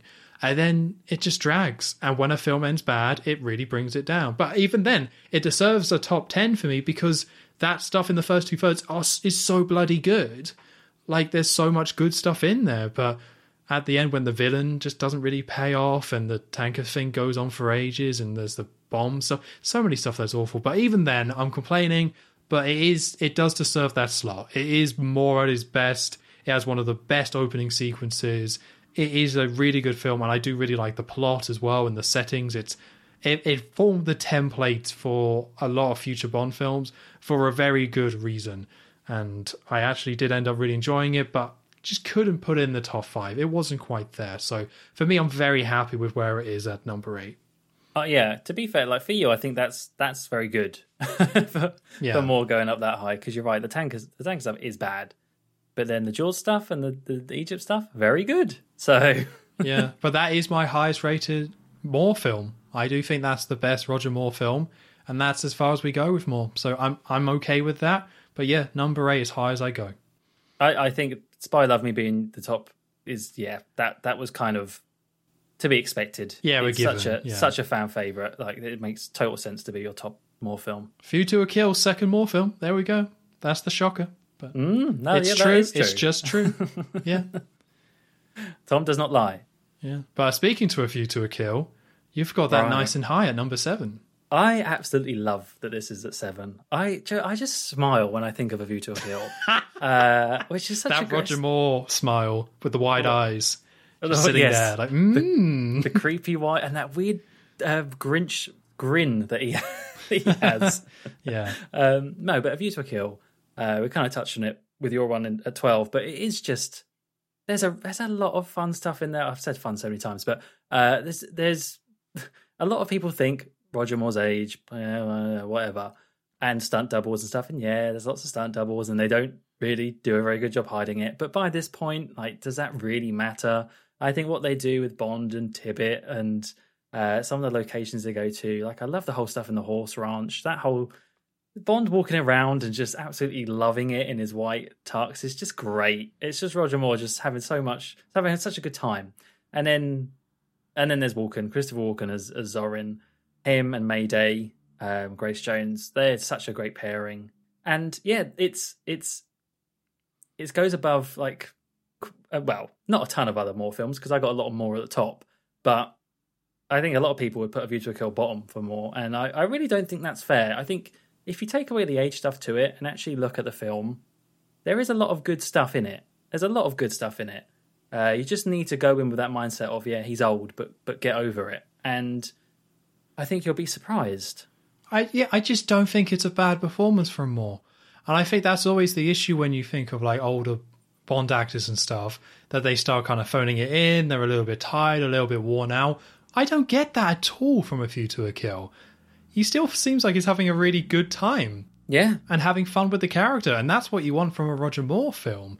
So I feel like this is a more accomplished and settled in sort of Roger Moore, and he knows this is last, similar to what Craig maybe a little bit with No Time to Die, and he's having fun, and he's got a really good setup and plot and villain and henchwoman and, like, a lot of good stuff around it to enjoy and have fun with. So it's like, yeah, it's just great. It's just a really good time. it doesn't fall into the trap that we mentioned a lot of Bond films do, where the final act of that film is actually really good. Yes. The stuff in the mine, it doesn't drag. It's interesting. The set's really great, and it works. So that was a pleasant surprise as well, because by this point, I was a bit worried, like, I'm liking this, but where's this going to go once we reach sort of like the last 20 minutes?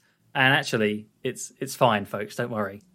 Yeah, you get the great mine scene, yeah, as you say, with Soren in there, and then you get Mayday. Then that goes straight to the balloon or the blimp, and then you have that iconic scene, and then you're done. And you're like, great, cool, I get it, nice. I'll do something else, but I really enjoyed that. Don't forget the weird robot dog, but apart from that, don't think about that. No, don't think about that. But yeah, so mine is my number 7 is No Time to Die. We already spoke about it quite a lot in the last one, but yeah, I think the thing that I'm really happy it got top 10, and it's because throughout that film there's just so much stuff I ended up really enjoying. I think so much of that stuff works. It's somewhat like, where's that film I was thinking of? Oh, I don't remember. But like, there are other Bond films like this where there is strong stuff kind of throughout. It just might fall apart for different reasons. But with No Time to Die, even if there's a few things that's a little bit off, maybe with the nanobots or something, there is so much standout, enjoyable stuff in this film. I love the Norway forest scene. I think the opening stuff is pretty good. Like, there's so much stuff I can pull out and just say I enjoyed it. The Blofeld scene, the Spectre scene in Jamaica, sorry. There is so much stuff No, it was Cuba. He started in Jamaica and went to Cuba. Yeah, that's right. So just so many standout, enjoyable moments that it was great to rewatch it for my second time ever watching the film after seeing it in the cinema like a year and a half ago. And it was great to kind of have that stuff I'd forgotten to stand out and be really enjoyable and good. And as we talked about, I think they handled Bond stuff very well. To me, it made sense that Bond died. And they did that stuff well, and I very much appreciate them giving Bond a good ending, while also just having a really lot of great moments throughout. The tower single shot scene, there's just a long list of stuff that I really enjoyed. So yeah, it can't go much higher. I still don't think it's top 5, but to me, yeah, this was a really nice surprise, and I just got a lot out of that film. So yeah, number 7. Being in top 10 makes total sense. I think I mentioned how it really just does all depend on that ending and what your viewpoint is on it. And if you like it, then yeah, it's going to be high. If you're not so much like it like me, then it's going to draw it down a lot. But if it went the other way around, if I did like that, probably would have been top 10 for me too. There's a heck of a lot that really worked in that film. Juggling so many plates. Juggling plates? Spinning all those plates. Yeah, don't juggle plates. Spinning all those plates and doing it well, keeping it up. Yeah, that was impressive. Now, I was going to say keeping the British end up, but I don't think that's Moonraker, is it? Or is it Moonraker? No, it's The Spy Who Loved Me, isn't it? That's The Spy Who Loved Me, yeah. Yeah, darn, I wanted a really nice segue into your number 6, which is, of course, Moonraker. Yeah, I don't really have much to say about Moonraker, to be honest. Puts Moonraker at number 6. Yeah, it's all obvious in it. That's where it goes. Well, that is the thing. As we're getting higher up this, it kind of almost feels a bit harder to talk about them because it's like, well, yeah, they were good. But yeah, Moonraker often just goes hand in hand with The Spy Who Loved Me for me, and it's no different from my list. It's one below The Spy Who Loved Me. Spoilers. Sorry, spoilers. But yeah, I think the main reason for that, and it's funny actually, because maybe that's another thing that I would have potentially changed, is that I can remember a lot more of Moonraker than I can of The Spy Who Loved Me. But I don't actually think that's a good thing necessarily, because I think I'm remembering just some of the weirder bits that ultimately put it below The Spy Who Loved Me. A certain line, perhaps. And also where he turns into a cowboy briefly. Do you remember that bit? No. Oh, yeah. When they go to Q branch or MI6 base, just in Mexico. Oh, my God, yeah. Yeah, there are some strange bits to that film. Oh, what which, but it has the sort of opposite problem to Spy Who Loved Me, where the ending of Moonraker is I really like the end. In the space station, once they get out and have to shoot the missiles, it's quite quick at least. But the space station stuff, I think, is really fun and wacky. So I think, yeah, it's just a lot of the stuff leading up to it was not as strong as The Spy Who Loved Me. What they did with Jaws, kind of questionable, made him into a purely comedic character by that point, was maybe a shame. But it's still like the fact I can remember so much of it. That's why it's still at 6. Like there's still a lot that I enjoy. It is more kind of. A lot of people would say this is more at his best, even though the film isn't his best. Like this is him at his best because he's not quite got the. If it bothers you, he's not quite at the age yet where it's kind of standing out, and he's well into the role, and they're just going so big with this, literally out into outer space. There's a lot of elements that just come together to make it like kind of like the Thunderball, but for Roger Moore, I think, where they just went so big, but a lot of it just is good. Drax is great. Gotta love Drax. Yeah, that's the thing that I found interesting about that episode, though, because we knew going into it, or I knew that you were going to rank it high, and I know you really like this film, but as we went through it, and I was like, this sucks, and you were like, yep. There was like, we didn't really disagree on much in that film. I think you like Drax more than me. Some of the draw stuff didn't really bother me that much, but there was some stuff that did bother me a bit, and I had a bad time with some of that stuff, but we didn't really massively misalign. You just come away just overall having a really good time with it. Yeah. Despite its flaws. I can't really explain, because you are right. I probably, during the podcast, I was probably not singing its praises too much. But I think, I don't know. I just come away from Moonraker and I've just enjoyed myself for some strange reason. It's just there. I'm not even going to try and explain it, because that's just it. No, we'll leave it. I think that's fair. But if we want to talk about Moonraker being such a unique film, which might be the reason why you like it, we can jump back to my list for my number 6 on Her Majesty's Secret Service. And the reason I like it is because it's so unique. It's so different. There's just no other Bond film like this, and I really enjoy that. I like how close it kind of feels more to the books, I suppose. I don't really know the books, but even then I like the tone overall. I think this is probably what John Glenn wanted to do, but just doesn't have the directing chops to do it. But On Her Majesty's Secret Service pulls off that vibe. And obviously the big thing is George Lazenby, not just because it's tall, because he only did one. And I find him charming. I find him really enjoyable. I like the other fella line and stuff, and I like his kind of odd acting and the way of saying things. And when it comes to him and Tracy, there's just such a core part of the film, and it just works that they actually pulled that off. And even around Bond falling in love and getting married, we still get a very enjoyable Bond adventure. I think they use the snow scene really well. And, Blofeld's not amazing, but I think he's kind of good enough for what he needs to do. And I love the chase. The big chase of Bond escaping and having to go down on the skis, and then having to go through the village, and then being chased on that in the derby or whatever it is, the demolition stuff. I love that stuff. So there's just so much I kind of enjoy, and I like how weird and unique it feels. And of course the ending is great. Of course there's the thing with the music, but even then that doesn't bother me that much. I still think it's a really great, strong ending to the film. And there's just something about this film that I don't get out of any other Bond film. Even if other Bond films would take ideas from this, or, the Bond films either side are still of the same era, there's just something I get from this film I get from no other films. And that is a reason why I'd always kind of come back to it, and why I actually end up really enjoying this film in the end. Yeah. I mean, as you're saying all that stuff, I was looking at where I put it, and I was just trying to be sold on it, because clearly you like it a lot, and what you're saying all makes total sense.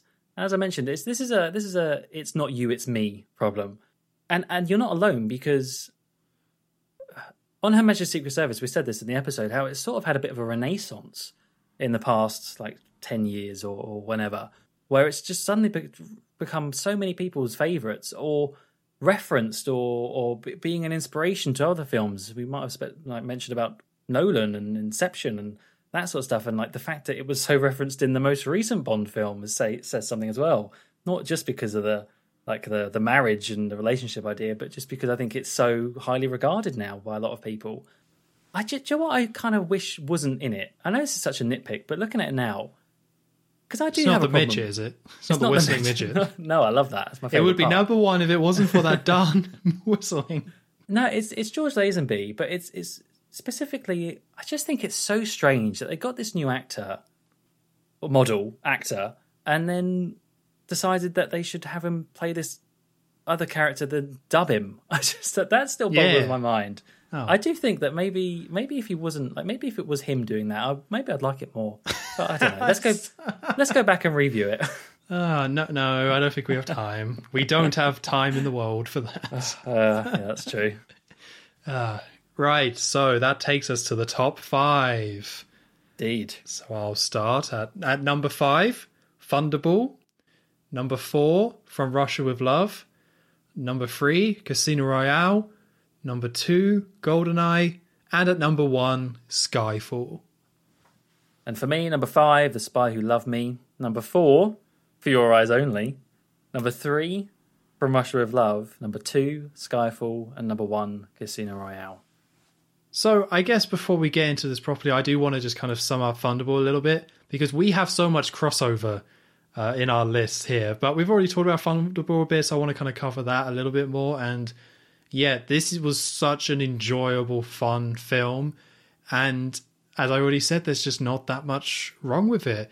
But to me, with Thunderball, it is the ultimate Spectre film. It is the ultimate Spectre plot with Blofeld and seeing all the other double O's, and that stuff is really exciting and cool. I love how they pick a location and stick with it, and you get to really get a good sense of it. I think it's a good villain. I love the shark stuff. I love the underwater stuff. It is somewhat there by default at number 5. I do think 4 to 1 are just kind of in a different tier. And I would put Thunderball more closely with On Her Majesty's Secret Service. I don't think Thunderball's in the same tier as the rest. But it's just so overall enjoyable. And yeah, I love that we have this big all-out Spectre film. I know other ones have You Only Live Twice, but to me, this is it. If I want to see that stuff, I prefer Blofeld hidden. I prefer seeing like the whole organization, the whole MI6 going all in. And I think Sean Connery is really good in the film as well. It's just so much fun. And again, yeah, not a real solid number 5 in particular, but it does deserve it because I just had a really good time with it, and I would happily sit down and watch that again if I'm in the mood for some James Bond. Yeah, that's probably Thunderball is probably like a good one to start off with. I think if you're introducing someone to Bond, because I'm saying this as a person that doesn't really like Goldfinger. That's probably why I'm saying this. But because even though From Russia with Love is higher for me, I think Thunderball is more of it's a Bond film, and it's just got so many things in it that are classic and work. So yeah, I think that's a very good introductory Bond film for people. Yeah, I would agree. But do you have anything to add on The Spy Who Loved Me? Not really. It's just it's A Spy Who Loved Me, right? It's got a great song. It's got the great start. It's got the Union Jack parachute. I mean, need I say more? Jaws, and it's. Yeah, the tanker stuff, I don't want to keep saying tanker stuff. That is the only disappointment really for me. I realised actually, I don't actually like the ending of this film very much. In my head, it was like, I want to see Roger in his outfit where he's got the, what is that, like a commander outfit on.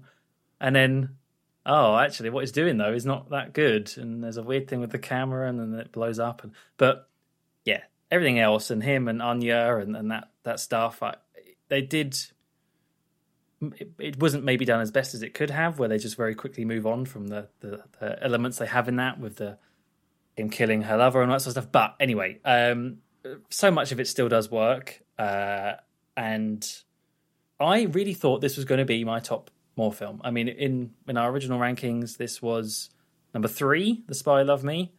And it is still in the top 5, but no, there was another one. That just sneaked in there. I'm seeing, at number 4. I'm looking at, yeah. Shall I talk about it? Yeah, let's talk about it. Okay, so this must be for me like the biggest shock of my entire list, and also the biggest the biggest change, I think, because For Your Eyes Only is my number 4, which I originally put as my 5th worst.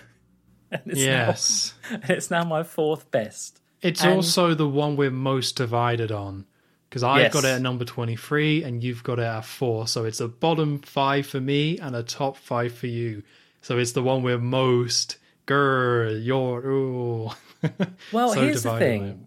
Here's the thing. I want to preface this by I'm a little bit worried about For Your Eyes Only because I'm worried that maybe I was just in a really good mood when I watched that film for this podcast, and that kind of swayed me too much. I don't know.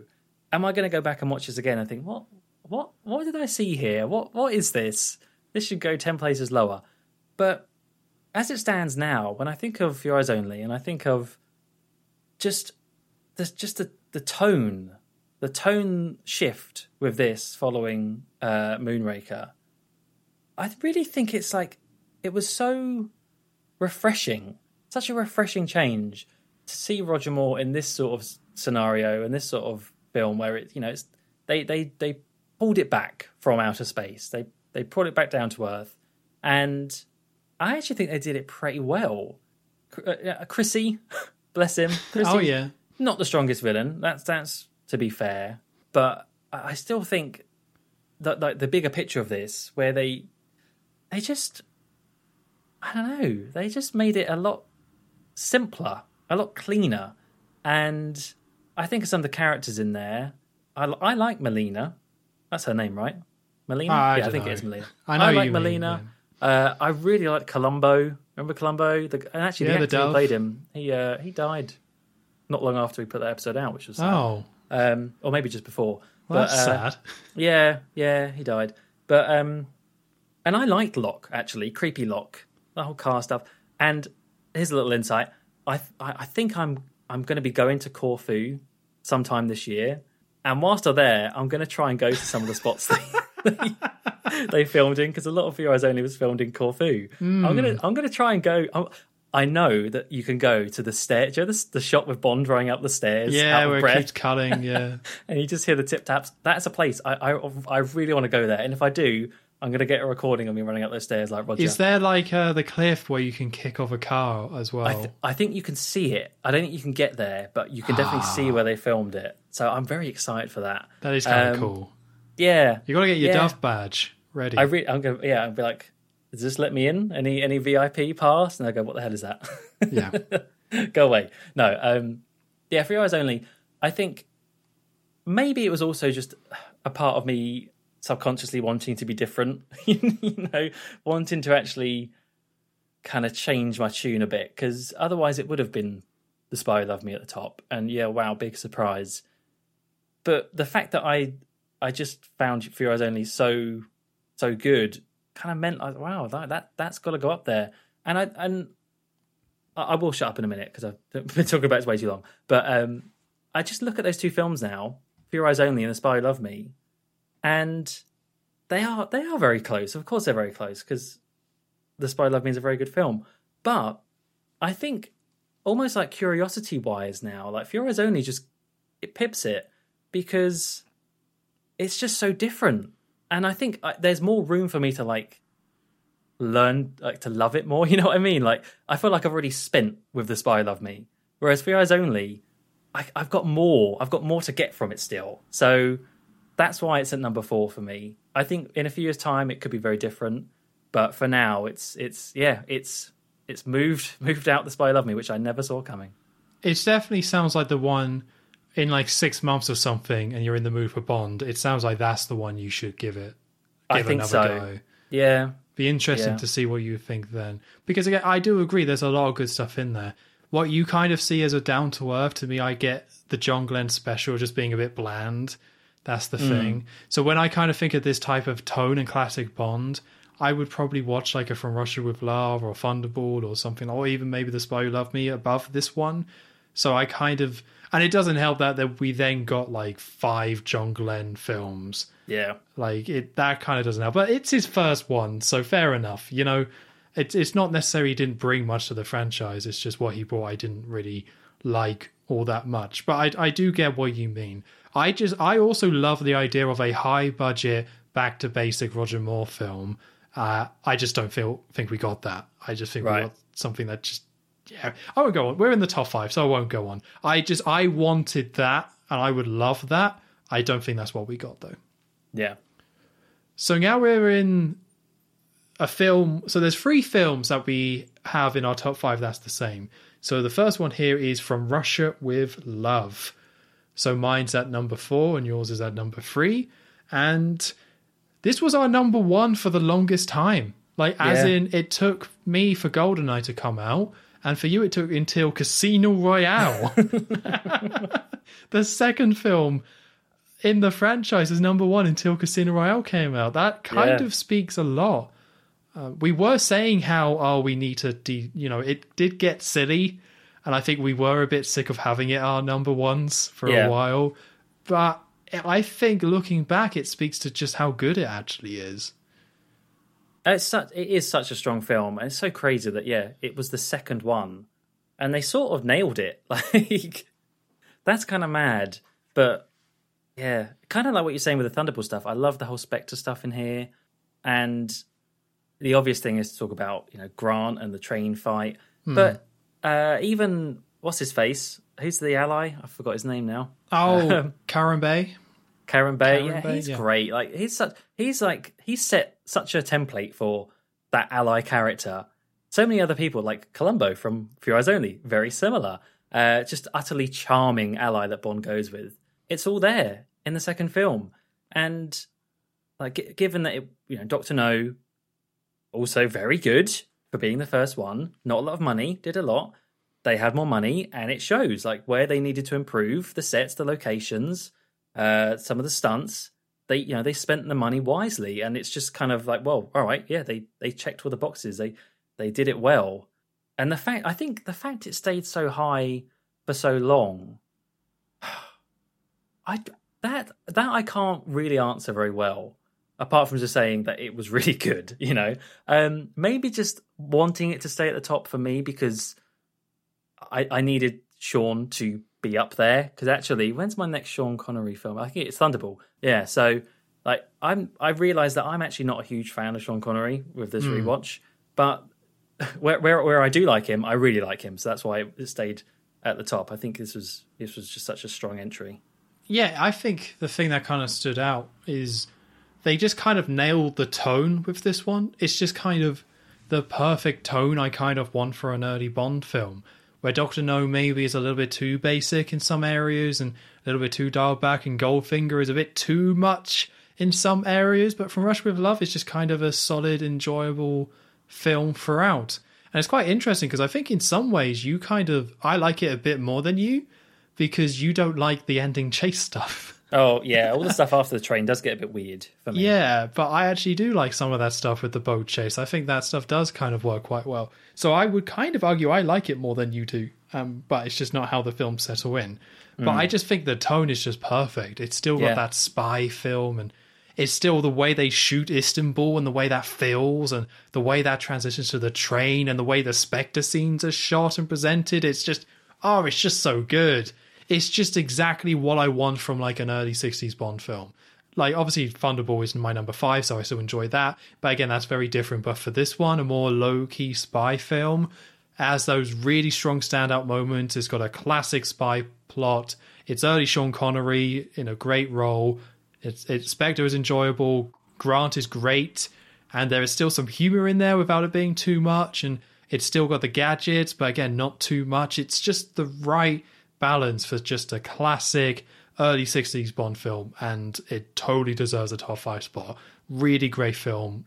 Just really great film. Really great film, everyone. You heard it here. Yes. So I might jump a little bit here because there's 3 more films for me and 2 more for you. So I want to spend a little bit of time gushing about GoldenEye. I think that's only fair. You go right ahead. Yeah, so that ended up at my number 2, which was a little bit of a shock, not a massive shock, but I originally started it at number 3, which felt right, and that's still huge praise for the film. But after watching Casino Royale and comparing the two, it made me realize just how much stuff in GoldenEye I enjoy. And I think there's kind of a few angles at this. The first one, I'll admit, is pure nostalgia. There is just stuff that is burnt in my brain that I will love forever, and that's just who I am. That's how I was raised. I was a GoldenEye kid. That's me. So that's always going to be in there. So that's always going to get a huge boost from me. but also just so much smart filmmaking in this film. So many scenes are well shot. It's got my favorite opening sequence. And just from the first 5 minutes of watching this film, I'm like, this is just so good. It's so well thought out. It's so well put together. It's just so enjoyable. And it's just got the best set of characters in the whole franchise. The only thing that I would say is off is the villain with Alec. I do agree with you. That's the thing that makes him a little bit off. If we had a stronger villain, this might be number one. But I think it's the best set of characters throughout, supporting cast, alongside with Bond. And it just reboots the franchise in such a smart way, as in feeling new and different, but still feeling very James Bond. Very James Bond. And I get those classic James Bond moments in there. It can be intense when it wants to be intense. It can be funny when it wants to be funny. And it's got like the tank stuff, and it's got there's just so much stuff in there that is just really, really enjoyable. And just, I have such a good time watching this film. And I'm glad. I did say about nostalgia, but I do think it's a very well put together story. I do think all that stuff is done very well. So it's not just nostalgia. It's nice to come back and say, actually, this is a very well put together Bond film, very entertaining, got stylish moments. It just does everything right. It just does the style stuff right, and it does some of the wackier stuff right. It just gets everything correct for just, it's so good. I just love it. I'm just thinking about the M scene. I mean, that in itself is, I remember gushing over that scene. Things like that is just stand out. Like, that's the stuff that I don't really think you really ever kind of saw that in a Bond film before. Like, just that sort of, yeah. Anyway, I won't go into that specific scene, but just that is an example of it. But yeah, I mean, you're right. Like, there is so much of that film that is very good. As you were in the episode talking about it, like, it's kind of felt a bit bad because, it is all very good. Not all of it worked for me, but I can definitely see how, like, it is still very high up on people's rankings. And as I already mentioned, Martin Campbell, director, also did my top Bond film. So, like, there's definitely things that I can still appreciate and that he is just very good at. Yes. So I think that's how we should do it, right? Because now we've got the last two films, Casino Royale and Skyfall. Skyfall's my number one. Casino Royale is your number one. Do you want to explain why Casino Royale is your number one Bond film? Okay, so it was my original number one as well. That didn't change. And I think, weirdly, it kind of feels weird to say this, but I think an element of that was also nostalgia. Not as far back. I mean, we're only talking 2006. But actually, to be fair, that is quite a long time ago now. But yeah, as I think I mentioned in the podcast, this was like the first proper Bond film I can remember seeing in the cinema, like having very clear memories of. And in terms of coming from Die Another Day, having this reboot and actually just totally nailing it. Like, this could have been, it's the same way with like all these gaps of Bond where there's that fear of like, what are they going to do? There's the chance they could just mess it up and then that's the franchise dead. And they didn't do it with GoldenEye, and they didn't do it with this either. Like, I do have faith that even with this next gap coming up, they're going to put it off because they've got a good track record. And Casino Royale is just such a big example of that. They got Daniel Craig. They just went all in on this completely new idea for Bond, this new interpretation of him, going back to the books. And yeah, like, it's a long film, but to me, it never feels like a long film. I know we slightly differed in like the ending with like the Venice bit after the torture scene. Like, but for me, I'm still all there for that. And I think solidly throughout that whole film pretty much works perfectly. And Le Chiffre, Mads Mikkelsen, fantastic. The fact that they make playing poker so interesting and so engaging on screen, and shooting it so cinematically still, and just what they do with Bond and Vesper. There's a reason why Vesper stayed throughout Craig's story, even to the bitter end, more or less, and that's because it was set up really well in this first one, and they made a believable story of Bond, falling in love with her. So yeah, I just think back to that film, and that's one that I can. That's like a comfort film. You know, I can go back to Casino Royale, just stick it on. I mean, for lots of Bond films, it's like, you know, if it's on TV, on ITV or whatever, and it's halfway through, you'd probably leave it on and just watch it anyway. But Casino Royale is just like the biggest example of that for me. Like I could just dip in at any point of Casino Royale and stay for the ride. Yeah, I mean, I was quite negative at certain points about Casino Royale, but that's just because it exists differently in my head because I've just seen it so many times. It's just, I've probably seen it more than any other Bond film. So it does exist a bit differently. So when I watch it now, I do see more of those flaws, but ultimately it's a really, really great film. There are just so many amazing parts of it. So overall, I do agree. And that's why for me, it's number 3. Yeah. And it very much deserves to be at number 3 because so much of that stuff works really, really well. Like Craig is great. Some of the action scenes are great. I think the story is very good as well. There's just so many things that are just fantastic about that film. The song as well. There's just so many things are just so great and stylish, and that same kind of class that Martin Campbell brought to GoldenEye, he does bring again to Casino Royale, but very updated and more modern, which is really enjoyable. And it's nice to see a stripped down version of the Bond formula, but not in a way that maybe some of the other ones did. It worked better than expected. So yeah, I was quite negative, and I do stand by that. But this is more about comparing it to the best of Bond. And ultimately, the Casino Royale is the best of Bond, in my opinion, and of course your opinion. It's just when I compare it, it does mean that stuff like the Venice stuff does stand out as not being all that great. And some of the stuff that I found more enjoyable, like with the nods and stuff to the older stuff, I just find a little bit too much now. But I don't want to take that away from what is a really great, stylish, interesting spy adventure that if you're just in the mood for an action film, doesn't matter if you're a Bond fan or not, like, give this a go. It's great. It's a really great film. So yeah, not enough for me to be number 1. It's not quite there for me anymore. And in fact, it did slide down to number 3. But I do just want to reinforce, really great film. Awesome film. I do really love it. So what is your number 1 then, Tom? Oh, I don't know, actually. So that just leaves Skyfall for me. And yeah, this is the one where when I look at my list, it's like if you look at my top 10, you'll see Dr. No, From Russia with Love, Thunderball, Goldfinger, Spy Who Loved Me. That's 5 of those films which are classic Bond adventures.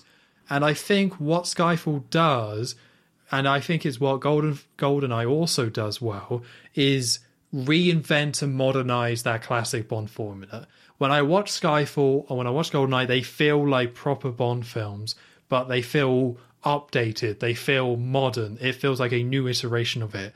And that mix to me elevates them above some of these other films. I would prefer to watch the more modern, contemporary, updated approach. But what Skyfall does is that it has a fantastic villain, Silver, which is ultimately probably why I put it above GoldenEye. It has that great villain, and it has so many memorable moments. I love the opening sequence of this film. When Bond gets shot off the train, I feel it in my chest every time. It's huge, and there's just so much style and class throughout, and I love the theming throughout this film. The M storyline is just perfect. It's just perfectly done. I just find it so enjoyable. Judi Dench getting a proper send-off is just perfect. I love all her dialogue with Bond. And, you know, maybe there's some things you can say are a little bit off. I'm not going to say it's a perfect film, but I don't need to. I don't care. I get classic Bond vibes out of this, but also I get something more. I get something added to it. I get like the Patrice scene where you get that music and you get the atmosphere and you get some amazing looking shots in this film of Shanghai. Shanghai looks incredible in this film. Yeah. But you get that alongside, again, more classic stuff, but it just feels evolved. It feels like evolved classic Bond, and having it around M, I think, was so incredibly smart. So it's like Daniel Craig at his best, M, Judi Dench at the best, Bond franchise at its best with the villain. It looks amazing. It sounds amazing. The music's incredible, and it just makes for, I mean, it helps that it's a standalone as well, I think. It just makes for this updated version of Bond that is kind of exactly what I wanted. I just didn't know I wanted it until I saw it. Yeah. I mean, you kind of summed it up there. Well, I tried to. you did. You nailed it. I think I was, as you were saying that, I was trying to work out why it's number 2 for me and just below Casino Royale. And that's a tricky one That is a tricky one because they're both. It's close. Like they're both really good films. Really, really, really good films. Excellent Bond films. I think for me, Skyfall is probably the ending is just not as strong for me. That the stuff in the house is where it does dip slightly, but so much of the rest of it is just Shanghai stuff. I mean, I won't get into it. I won't repeat, but and it has that same vibe for me of like the feeling of the time when it came out, and just such a celebration, and Bond because it was the 50th anniversary. It really just it got that like that feeling, that Bond feeling, and you're right, it did it in the modern way. So yeah, I think I don't know. I find it very difficult to talk about these just because I don't know. It's just like, well, they're good, and to be fair, these were my top two originally, and it didn't change. And I was actually a little bit worried going into this, having put those at the top two. I thought Skyfall might move down. Oh, interesting. I was confident in Casino Royale, but I did think Skyfall maybe would have moved. But no, it's still really good. It's still really good. So yeah, 1 and 2 there. Yeah, it's kind of like something I did with both Skyfall and GoldenEye is like, as we talked about them, was just to be able to break down why it's such a good scene and all the little things they put in, or the director or the cinematographer put in, and that to me is something I always really enjoy. It's not necessarily stuff I'm thinking about when watching the film, but that's always going to elevate a film. And it's why Skyfall for me is one of my favourite films of all time. I would probably put GoldenEye in that list as well, but yeah, Skyfall for me is a top 5 film. I guess it somewhat ties into what you were saying about how you want to watch a Bond film to have fun. To me, I want that, but also I like feeling like crap a little bit. Because it does have that sad end. It does then bring it back up, but I think it kind of takes me through what I want to be feeling, really, like the ride that it takes me on. It's not... There's fun moments and there's humor in there, which you need, but the themes of it are really strong and heavy, and I like a little bit of that. So give me a bit of that. And that's what kind of helps it make it be one of my favourite films. Yeah, I've been very well balanced film, especially coming from M's death straight into the scene with Bond and the new M in the office is fantastic. Like what a way to set up for the rest of the film franchise with that. Perfect. Yes. So that's it. That is our lists. Top 25 for both. And to be honest, going through and talking about them, I'm really happy with my list. There's nothing that I really look there and I say, I don't know, maybe not. I made my tweaks at the start, but to me, I think it really, really represents my view as a Bond fan.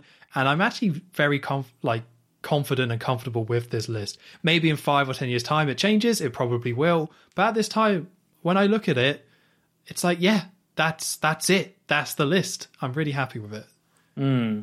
That's good. I'm glad that you feel that way. I think I'm not quite there. Right. I think I'm not like 100% with my list. I think there's, not in terms of like, I still want to change things, but I just think, whereas for you, in a year's time, it'll be like, no, that's all spot on. I think for me, it might be a bit more fluid, but I think that's just the sort of person I am where like my opinions are going to change. And often it can just be like how I felt on the day. But for now, I like it. I think the thing that's making me not kind of 100% into it is just that there are some very strange things on there coming from a Bond fan. Just like, For Your Eyes Only at 4, Goldfinger at 19, what? And that's the sort of stuff where I either embrace it and be like, yeah, that is how I feel, or I look at it and I think, is that actually how I feel? And it's probably the latter, and I'm probably going to end up rewatching some of these later on and perhaps changing my mind. But I don't think you're changing your mind on Goldfinger at all. Maybe not Goldfinger. I think you've seen that enough times to know. You came into that being like, I don't know. Then you watch it, you're like, yeah, I know that I don't know. Yeah, maybe For Your Eyes Only and stuff. But I think you made your mind up years ago about Goldfinger. Yeah. Maybe on a Majesty's Secret Service, but even then, you were really bothered by the Lazenby, and I don't think that's ever going to change. So I don't know. I think you might surprise yourself at how much this actually does represent your views.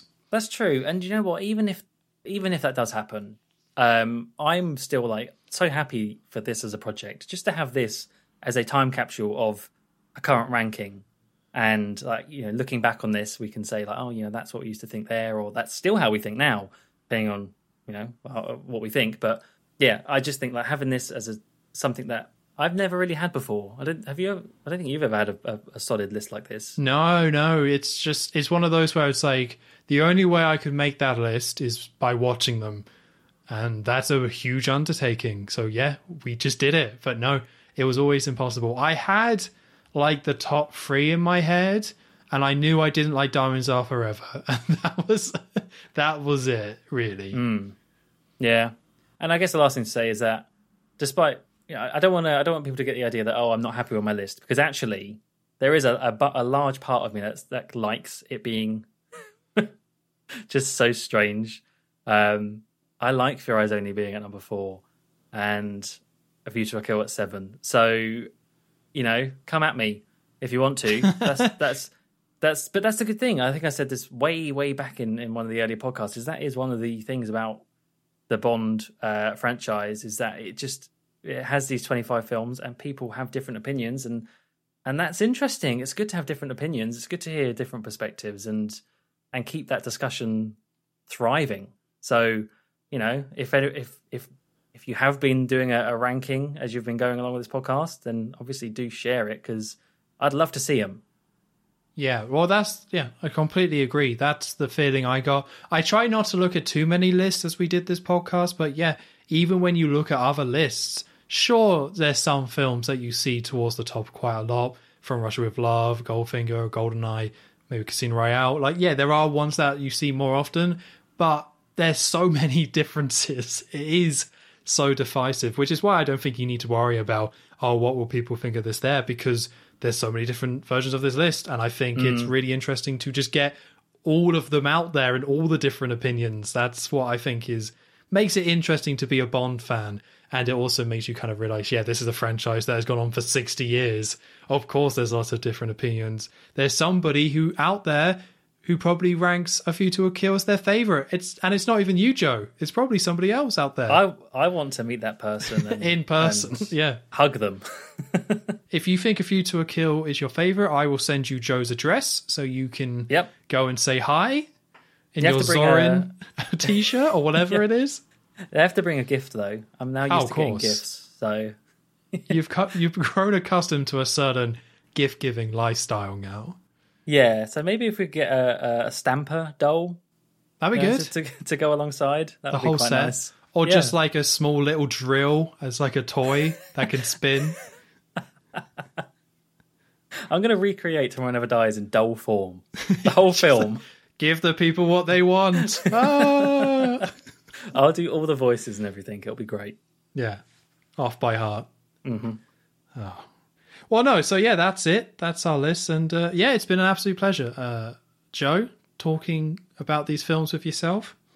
Likewise, Tom. And, thank you for putting up with my silly ramblings for so many hours. Well, thank you for putting up with my moaning for so many hours. It's a mutual relationship, you see. Yeah. We made it work, yeah.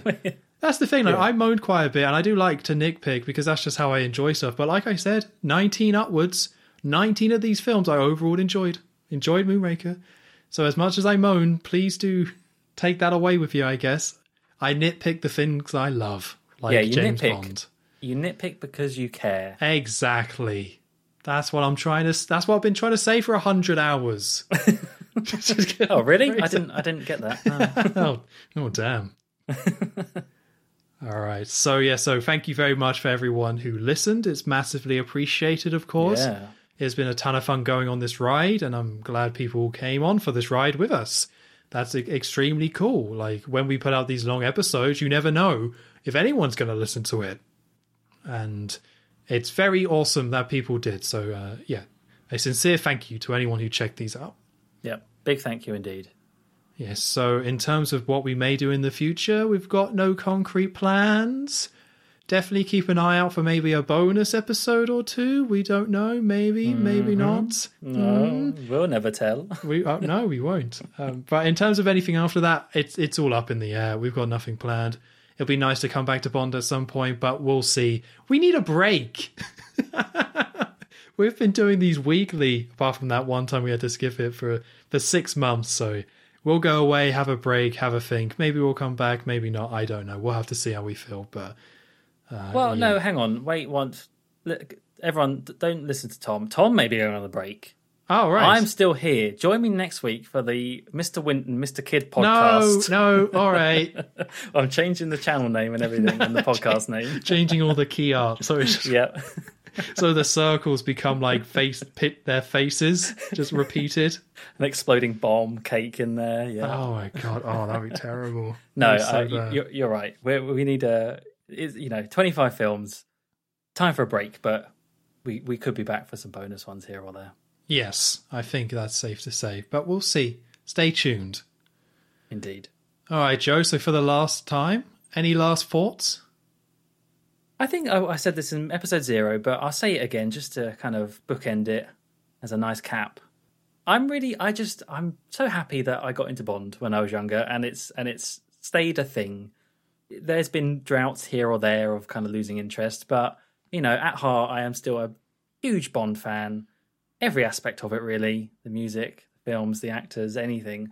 And yeah, doing this podcast has really just solidified that. And the fact that I'm not completely bonded out by this, I think just says a lot. So once again, a big thank you to everyone who listened. And Tom, a big thanks to you for, coming up with this idea and us doing it together. Yes, definitely. I concur. From me, that's the thing. The last 10 years, I've become a bigger Bond fan, and this has been a part of it for sure. But once Skyfall came out, I got back into Bond, and it's kind of not stopped. So I'm glad I have this franchise that I can say I enjoy most of the films, and will definitely be checking out and enjoying the future films, I hope. Oh, I'm sure. We'll see. Right, okay, so thank you very much for listening. You have been listening to episode 26 of the Bond Revisited podcast. We hope you enjoyed, and maybe we'll see you for another one.